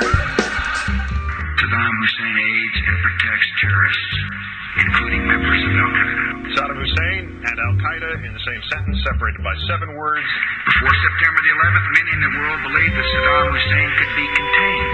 September the 11th and Saddam Hussein, 2 sentences later, separated by 6 words. I don't think we ever said, at least I know I didn't say, that there was a direct connection between September the 11th and Saddam Hussein. Who does the president think he's effing kidding?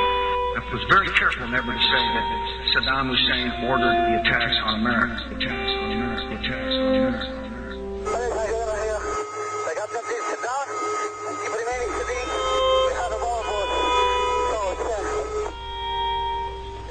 Calling Cleveland Center, you're unreadable. Say again slowly. United 93, Cleveland. United 93, dear Cleveland Center, again, please.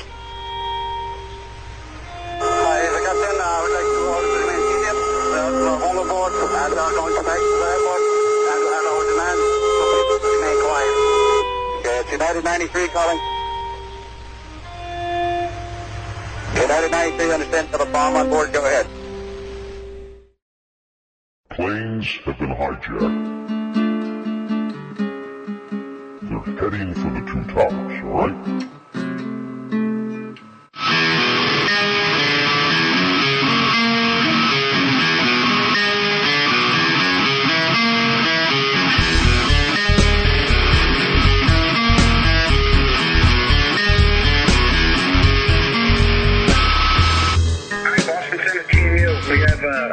Here we have a hijacked aircraft headed towards New York, and we need you guys we need someone to scramble some F-16s or something to help us out.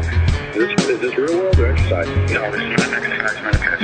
Cheney changed the authorization for the shoot-down orders. He took control of NORAD. He was ordering the stand-down.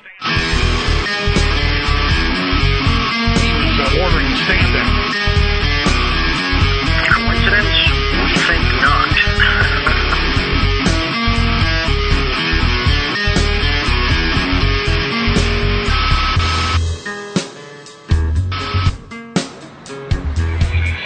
Do we want to think about scrambling aircraft? Oh, God, I don't know. That's a decision somebody's going to have to make probably in the next 10 minutes. He was on loudspeakers ordering people to follow his orders. He had to physically take control of something. He was ordering the stand-down.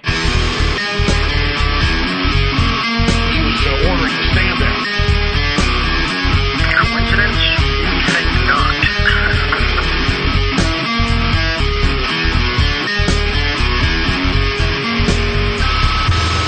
Did you hear the transmission with the airplane that said he had a bomb on board? Say again, was that United 93? Yeah, that transmission he said was unreasonable. It sounded like someone said they have a bomb on board. That's what we thought. We didn't get it clear. We know he was in control, though. Even during the hijackings, the supposed hijackings, he was ordering the stand-down.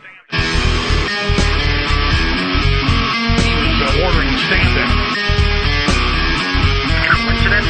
We think not.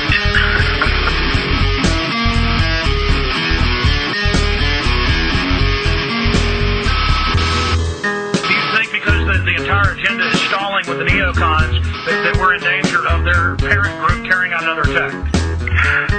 I don't know. I hope they don't. I hope that that one new Pearl Harbor is enough. You, Rummy, Wolfowitz, Cheney, Pearl, Fife, all you guys, right? Dick Cheney and Paul Wolfowitz, both of them. Culprits, including Rumsfeld, were part of a neocon group that had been plotting this thing for literally years. Dick Cheney and Donald Rumsfeld and Condoleezza Rice, these guys told us what they were going to do. These guys told us what they were going to do. They laid their blueprint out in the Project for the New American Century. Project for American Century. We need a Pearl Harbor event. Project for American Century. We need a new Pearl Harbor. They had a document they wrote that spelled out their plan. It's called Project for the New American Century. It was published in 2000. And their document was, ironically, September 2000. Within 12 months, they got their wish in the Project for the New American Century. Project for American Century. We need a Pearl Harbor event. Project for American Century. We need a new Pearl Harbor. Dick Cheney appended a piece in September 2000 titled Rebuilding America's Defenses, and he says, we need a Pearl Harbor event. We need to have a terror attack on the border of Pearl Harbor. We need a new Pearl Harbor. We're a member of the Project for the New American Century, correct? We're okay, how's that project come? Well, it's the New American Century. Looks good to me. Right? I'm speechless.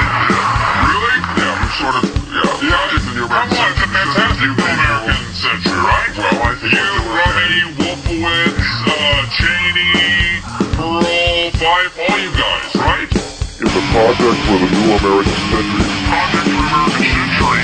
We need a Pearl Harbor event. Project for American Century. We need a new Pearl Harbor. The new Pearl Harbor.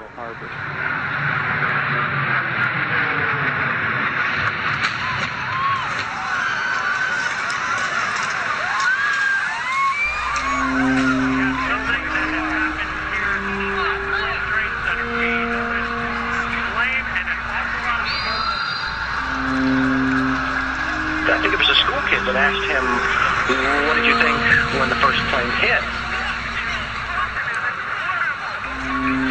What was the first thing that went through your head when you heard that a plane crashed into the... Well, I was sitting in a schoolhouse in Florida.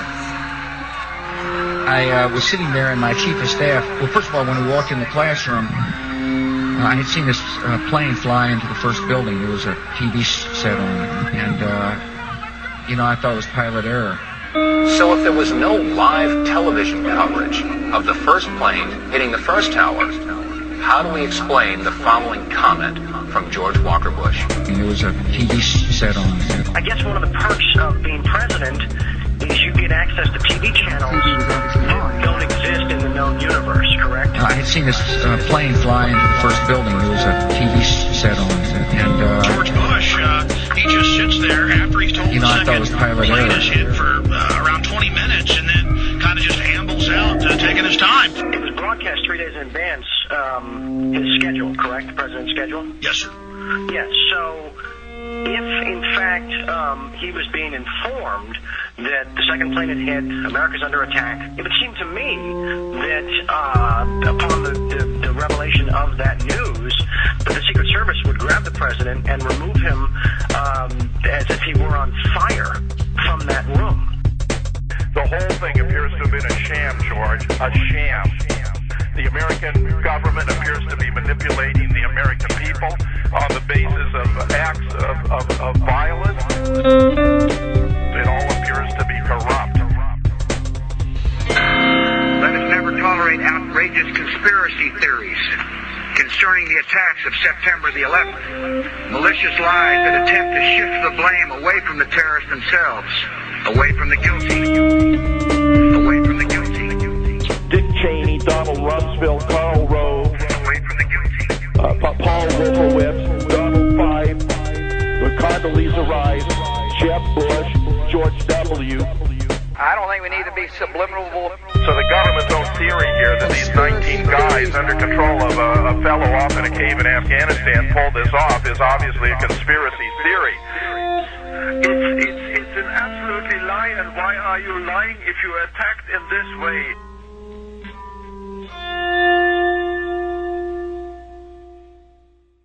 The biggest conspiracy theory is the official story. I mean, at every point, it's a fabrication. It's a lie. Would you elaborate on that? That's why an insider job. That's why an insider job. It must be an inside job. Das ist amerikanisch. Ja.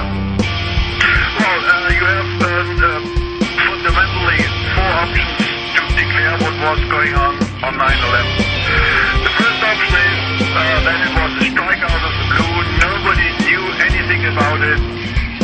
I was sitting outside the classroom waiting to go in, and I saw an airplane hit the tower. The TV was obviously on, and I used to fly myself, and I said, there's one terrible pilot. That's why an insider job. This was the first declaration of the administration. They couldn't imagine that airplanes could be hijacked. Planes have been hijacked. The second option is that they knew, the intelligence community knew quite a lot, the FBI and the CIA, but unfortunately they were not able to bring it together to a whole picture. I believe the title was Bin Laden Determined to Attack Inside the United States. It must be an inside job. Wir haben von Amerika gelernt. Wir haben von Amerika gelernt. the CIA had, I think, 14 of these 19 people under control. The FBI had the others under control or knew about them. And the BBC admits that 7 and 9 are confirmed to still be alive. The BBC is telling the public 7 were still alive. That's why an insider job. The third option is let it happen.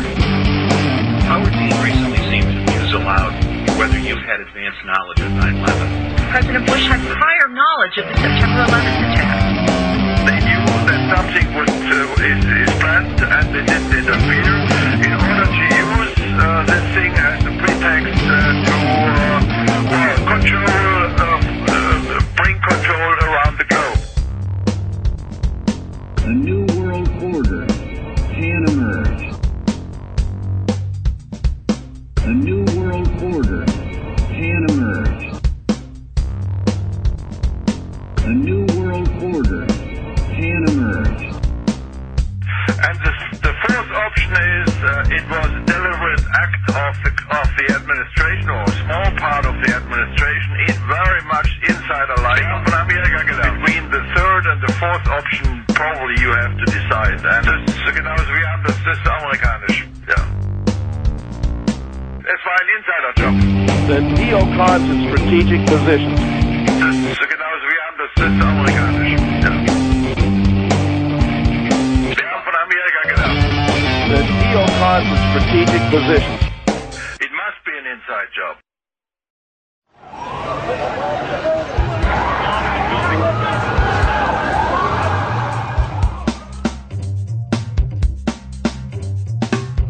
Bomb in the building's not clear enough. Bomb in the building. Sorry, you said it's a bomb? What'd you say?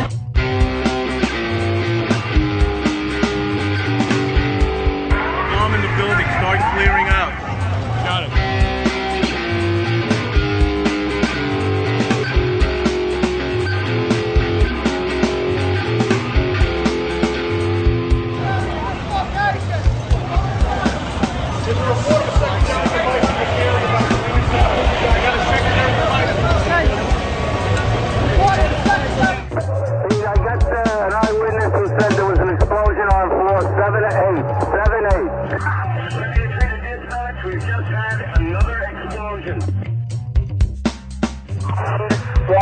Because of the secondary explosion. We've got numerous people covered with dust from the secondary explosion.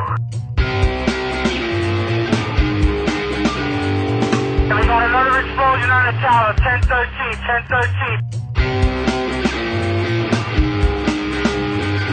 Who's involved in the secondary explosion at Tower 1K? I've got a spot.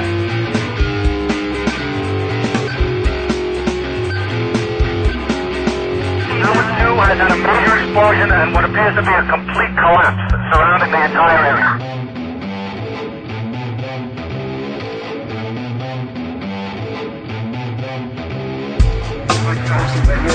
Nobody here. We do. We made it outside. We made it about a block. We made it at least 2 blocks, and we started running. Floor by floor, instead of popping out. It was if they had detonated. Detonated. Take down a building. All the way down. I was watching it and running. Just ran up with. And then you just sort of this cloud of shit chasing you down. Couldn't run. I wasn't expecting to see the damage that I saw in the lobby, and the people, the bodies, the burnt people, the injured people. I really wasn't prepared for that. The lobby is about 6 stories high, and the lobby looked as though a bomb had exploded there. We got 2. I saw the pockets of fire. We should be able to knock it down with 2 lines. Radio that. 78th floor. Number 1045. I went around by the freight elevator, and I could see it was just blown. It was just a giant shit. 30th floor. We hear another explosion. And at that time, we heard a huge explosion.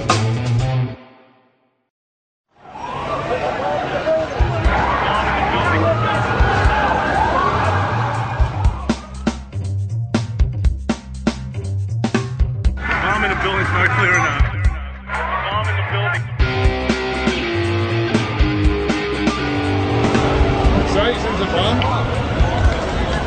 100%.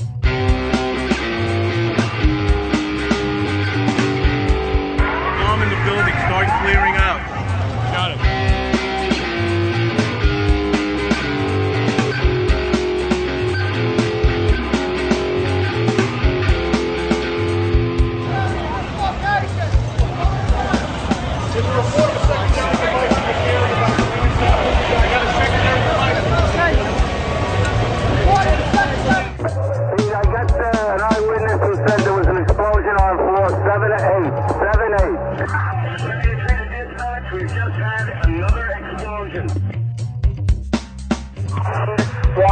Because of the secondary explosion. We've got numerous people covered with dust from the secondary explosion.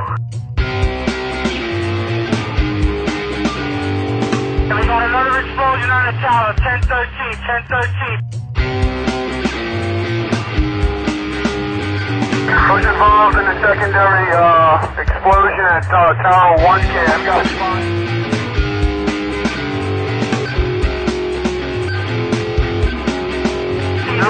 Has had a major explosion and what appears to be a complete collapse surrounding the entire area.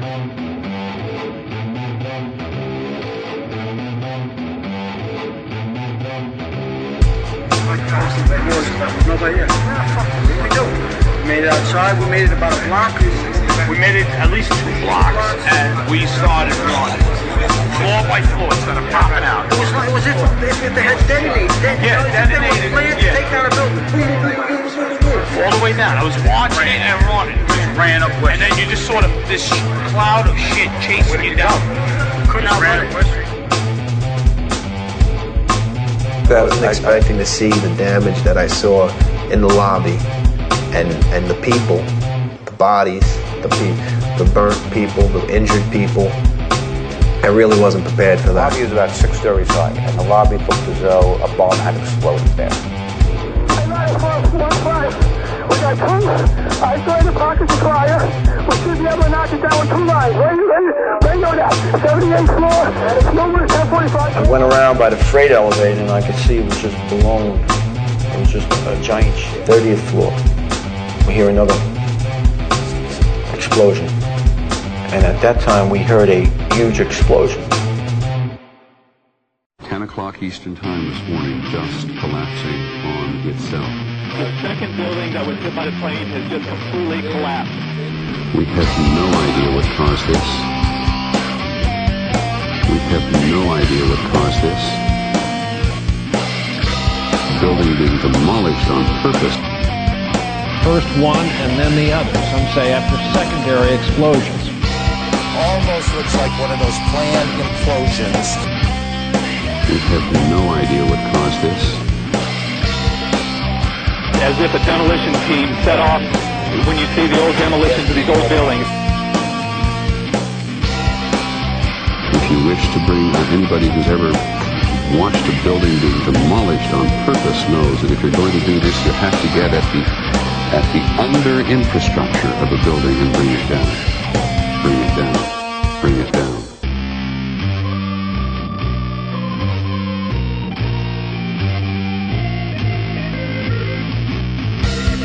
Chief Albert Turry, he received word of the possibility of a secondary device, that is another bomb going off. He tried to get his men out as quickly as he could, but he said that there was another explosion which took place.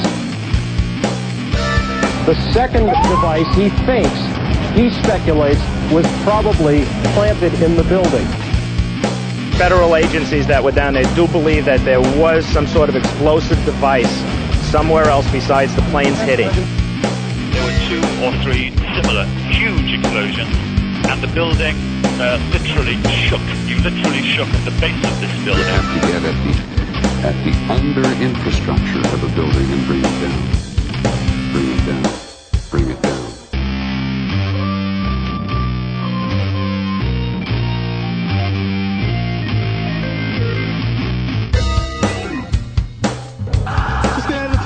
Big explosion. In the blue subway tunnel? Yeah. Tell us what's happening out there. We just witnessed some kind of secondary follow-up explosion on the World Trade Center #2, the one. Secondary. We understand now there has been a secondary explosion on Tower 2. There was another major explosion. The building itself, literally the top of it came down, sending smoke and debris everywhere. We have no idea what caused this. And we were standing here when there was some sort of collapse or explosion. You have to get at the under infrastructure of a building and bring it down. Bring it down. Bring it down.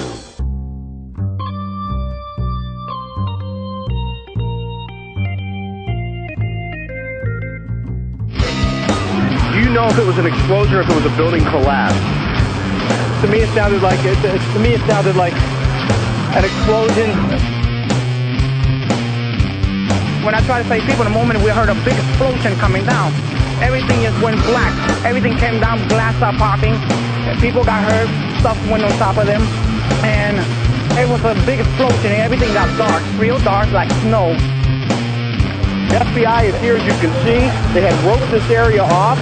They were taking photographs and securing this area just prior to that huge explosion that we all heard and felt. Coming over our radio, get out of the area, the second tower is coming down. The second tower is yes, it's about to collapse. It's about to collapse. It's about to collapse. It's about to collapse.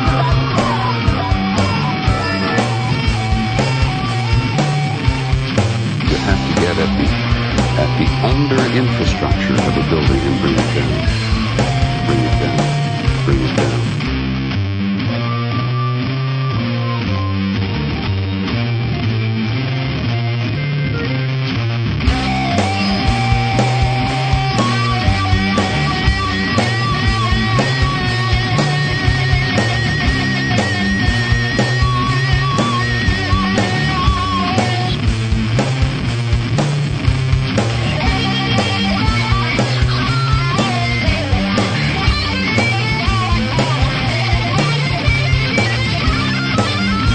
David Lee, what can you tell us? John, just seconds ago there was a huge explosion, and it appears right now the second World Trade Tower has just collapsed.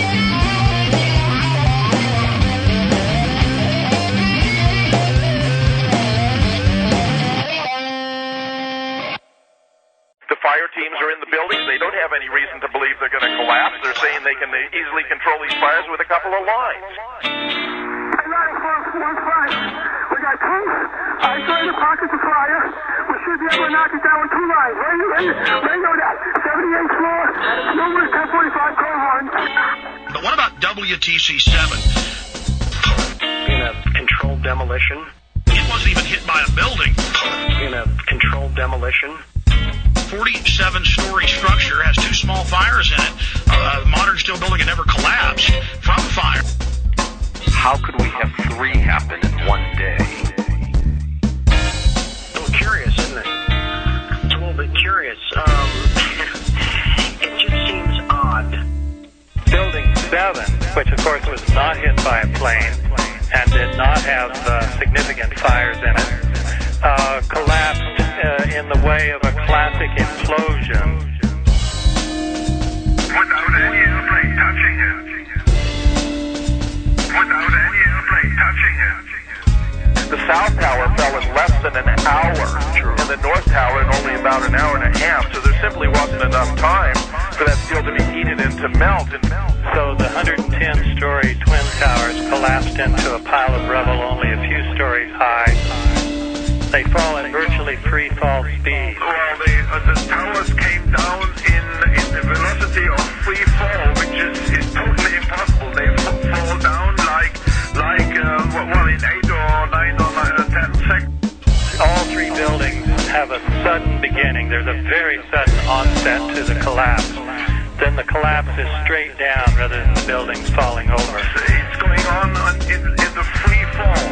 You know, in 8 or 6 seconds, a huge building, a skyscraper, is falling down on its footprint. It's totally impossible. Yeah, and then you've got Silverstein. Larry Silverstein. The leaseholder, the owner of 7 as well as the rest of the complex, right? On tape, on the record, saying he thought there'd been so much death and destruction, maybe the best thing to do was to pull it. In a controlled demolition. The owner or the leaser of the building said we tore it down.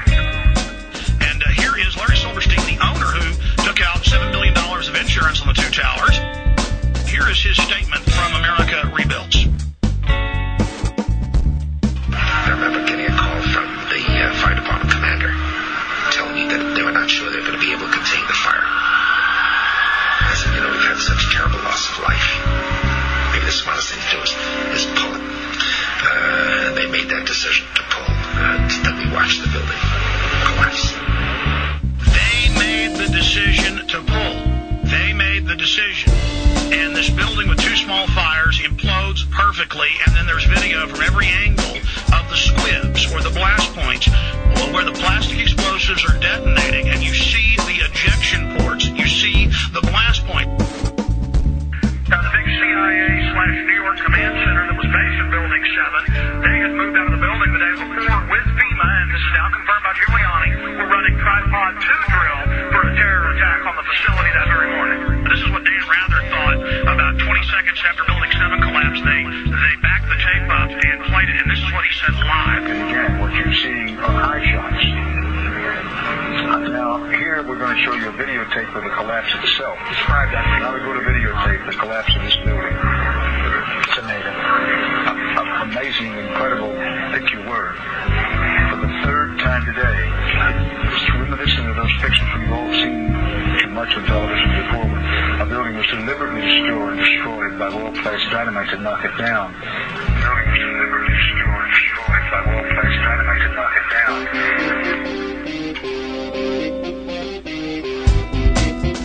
If there's a problem with Building 7, there's a problem with the whole thing. If there's a problem with Building 7, there's a problem with the whole thing. You got to keep repeating things over and over and over again. If there's a problem with Building 7, there's a problem with the whole thing.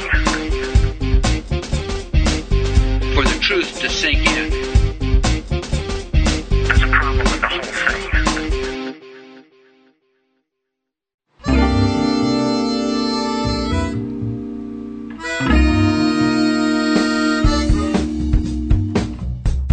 The trigger for the 9/11 activity was the imminent and unstoppable worldwide financial collapse.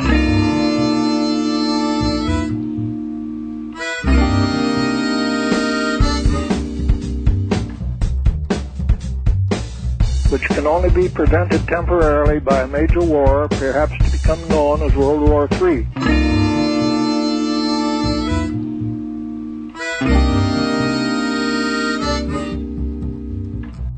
Semper Fi, Semper Fidelity, always faithful. We were on the verge of a military coup d'etat.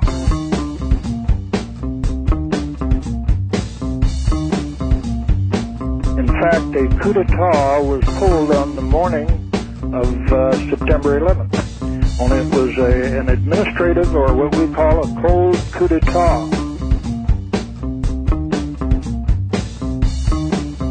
We found that the culprits, including Rumsfeld, were part of a neocon group that had been planning this thing for literally years.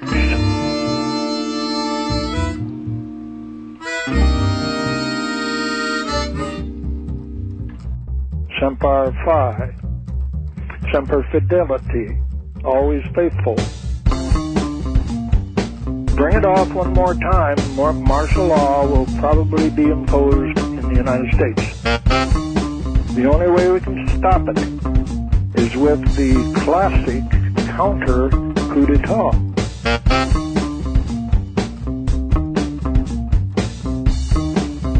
The military ain't going to take it any longer. 70% of us are with us. Richard Pearl's days are numbered. I don't know if he realizes it. Dick Cheney and Paul Wolfowitz, both of them, their days are numbered.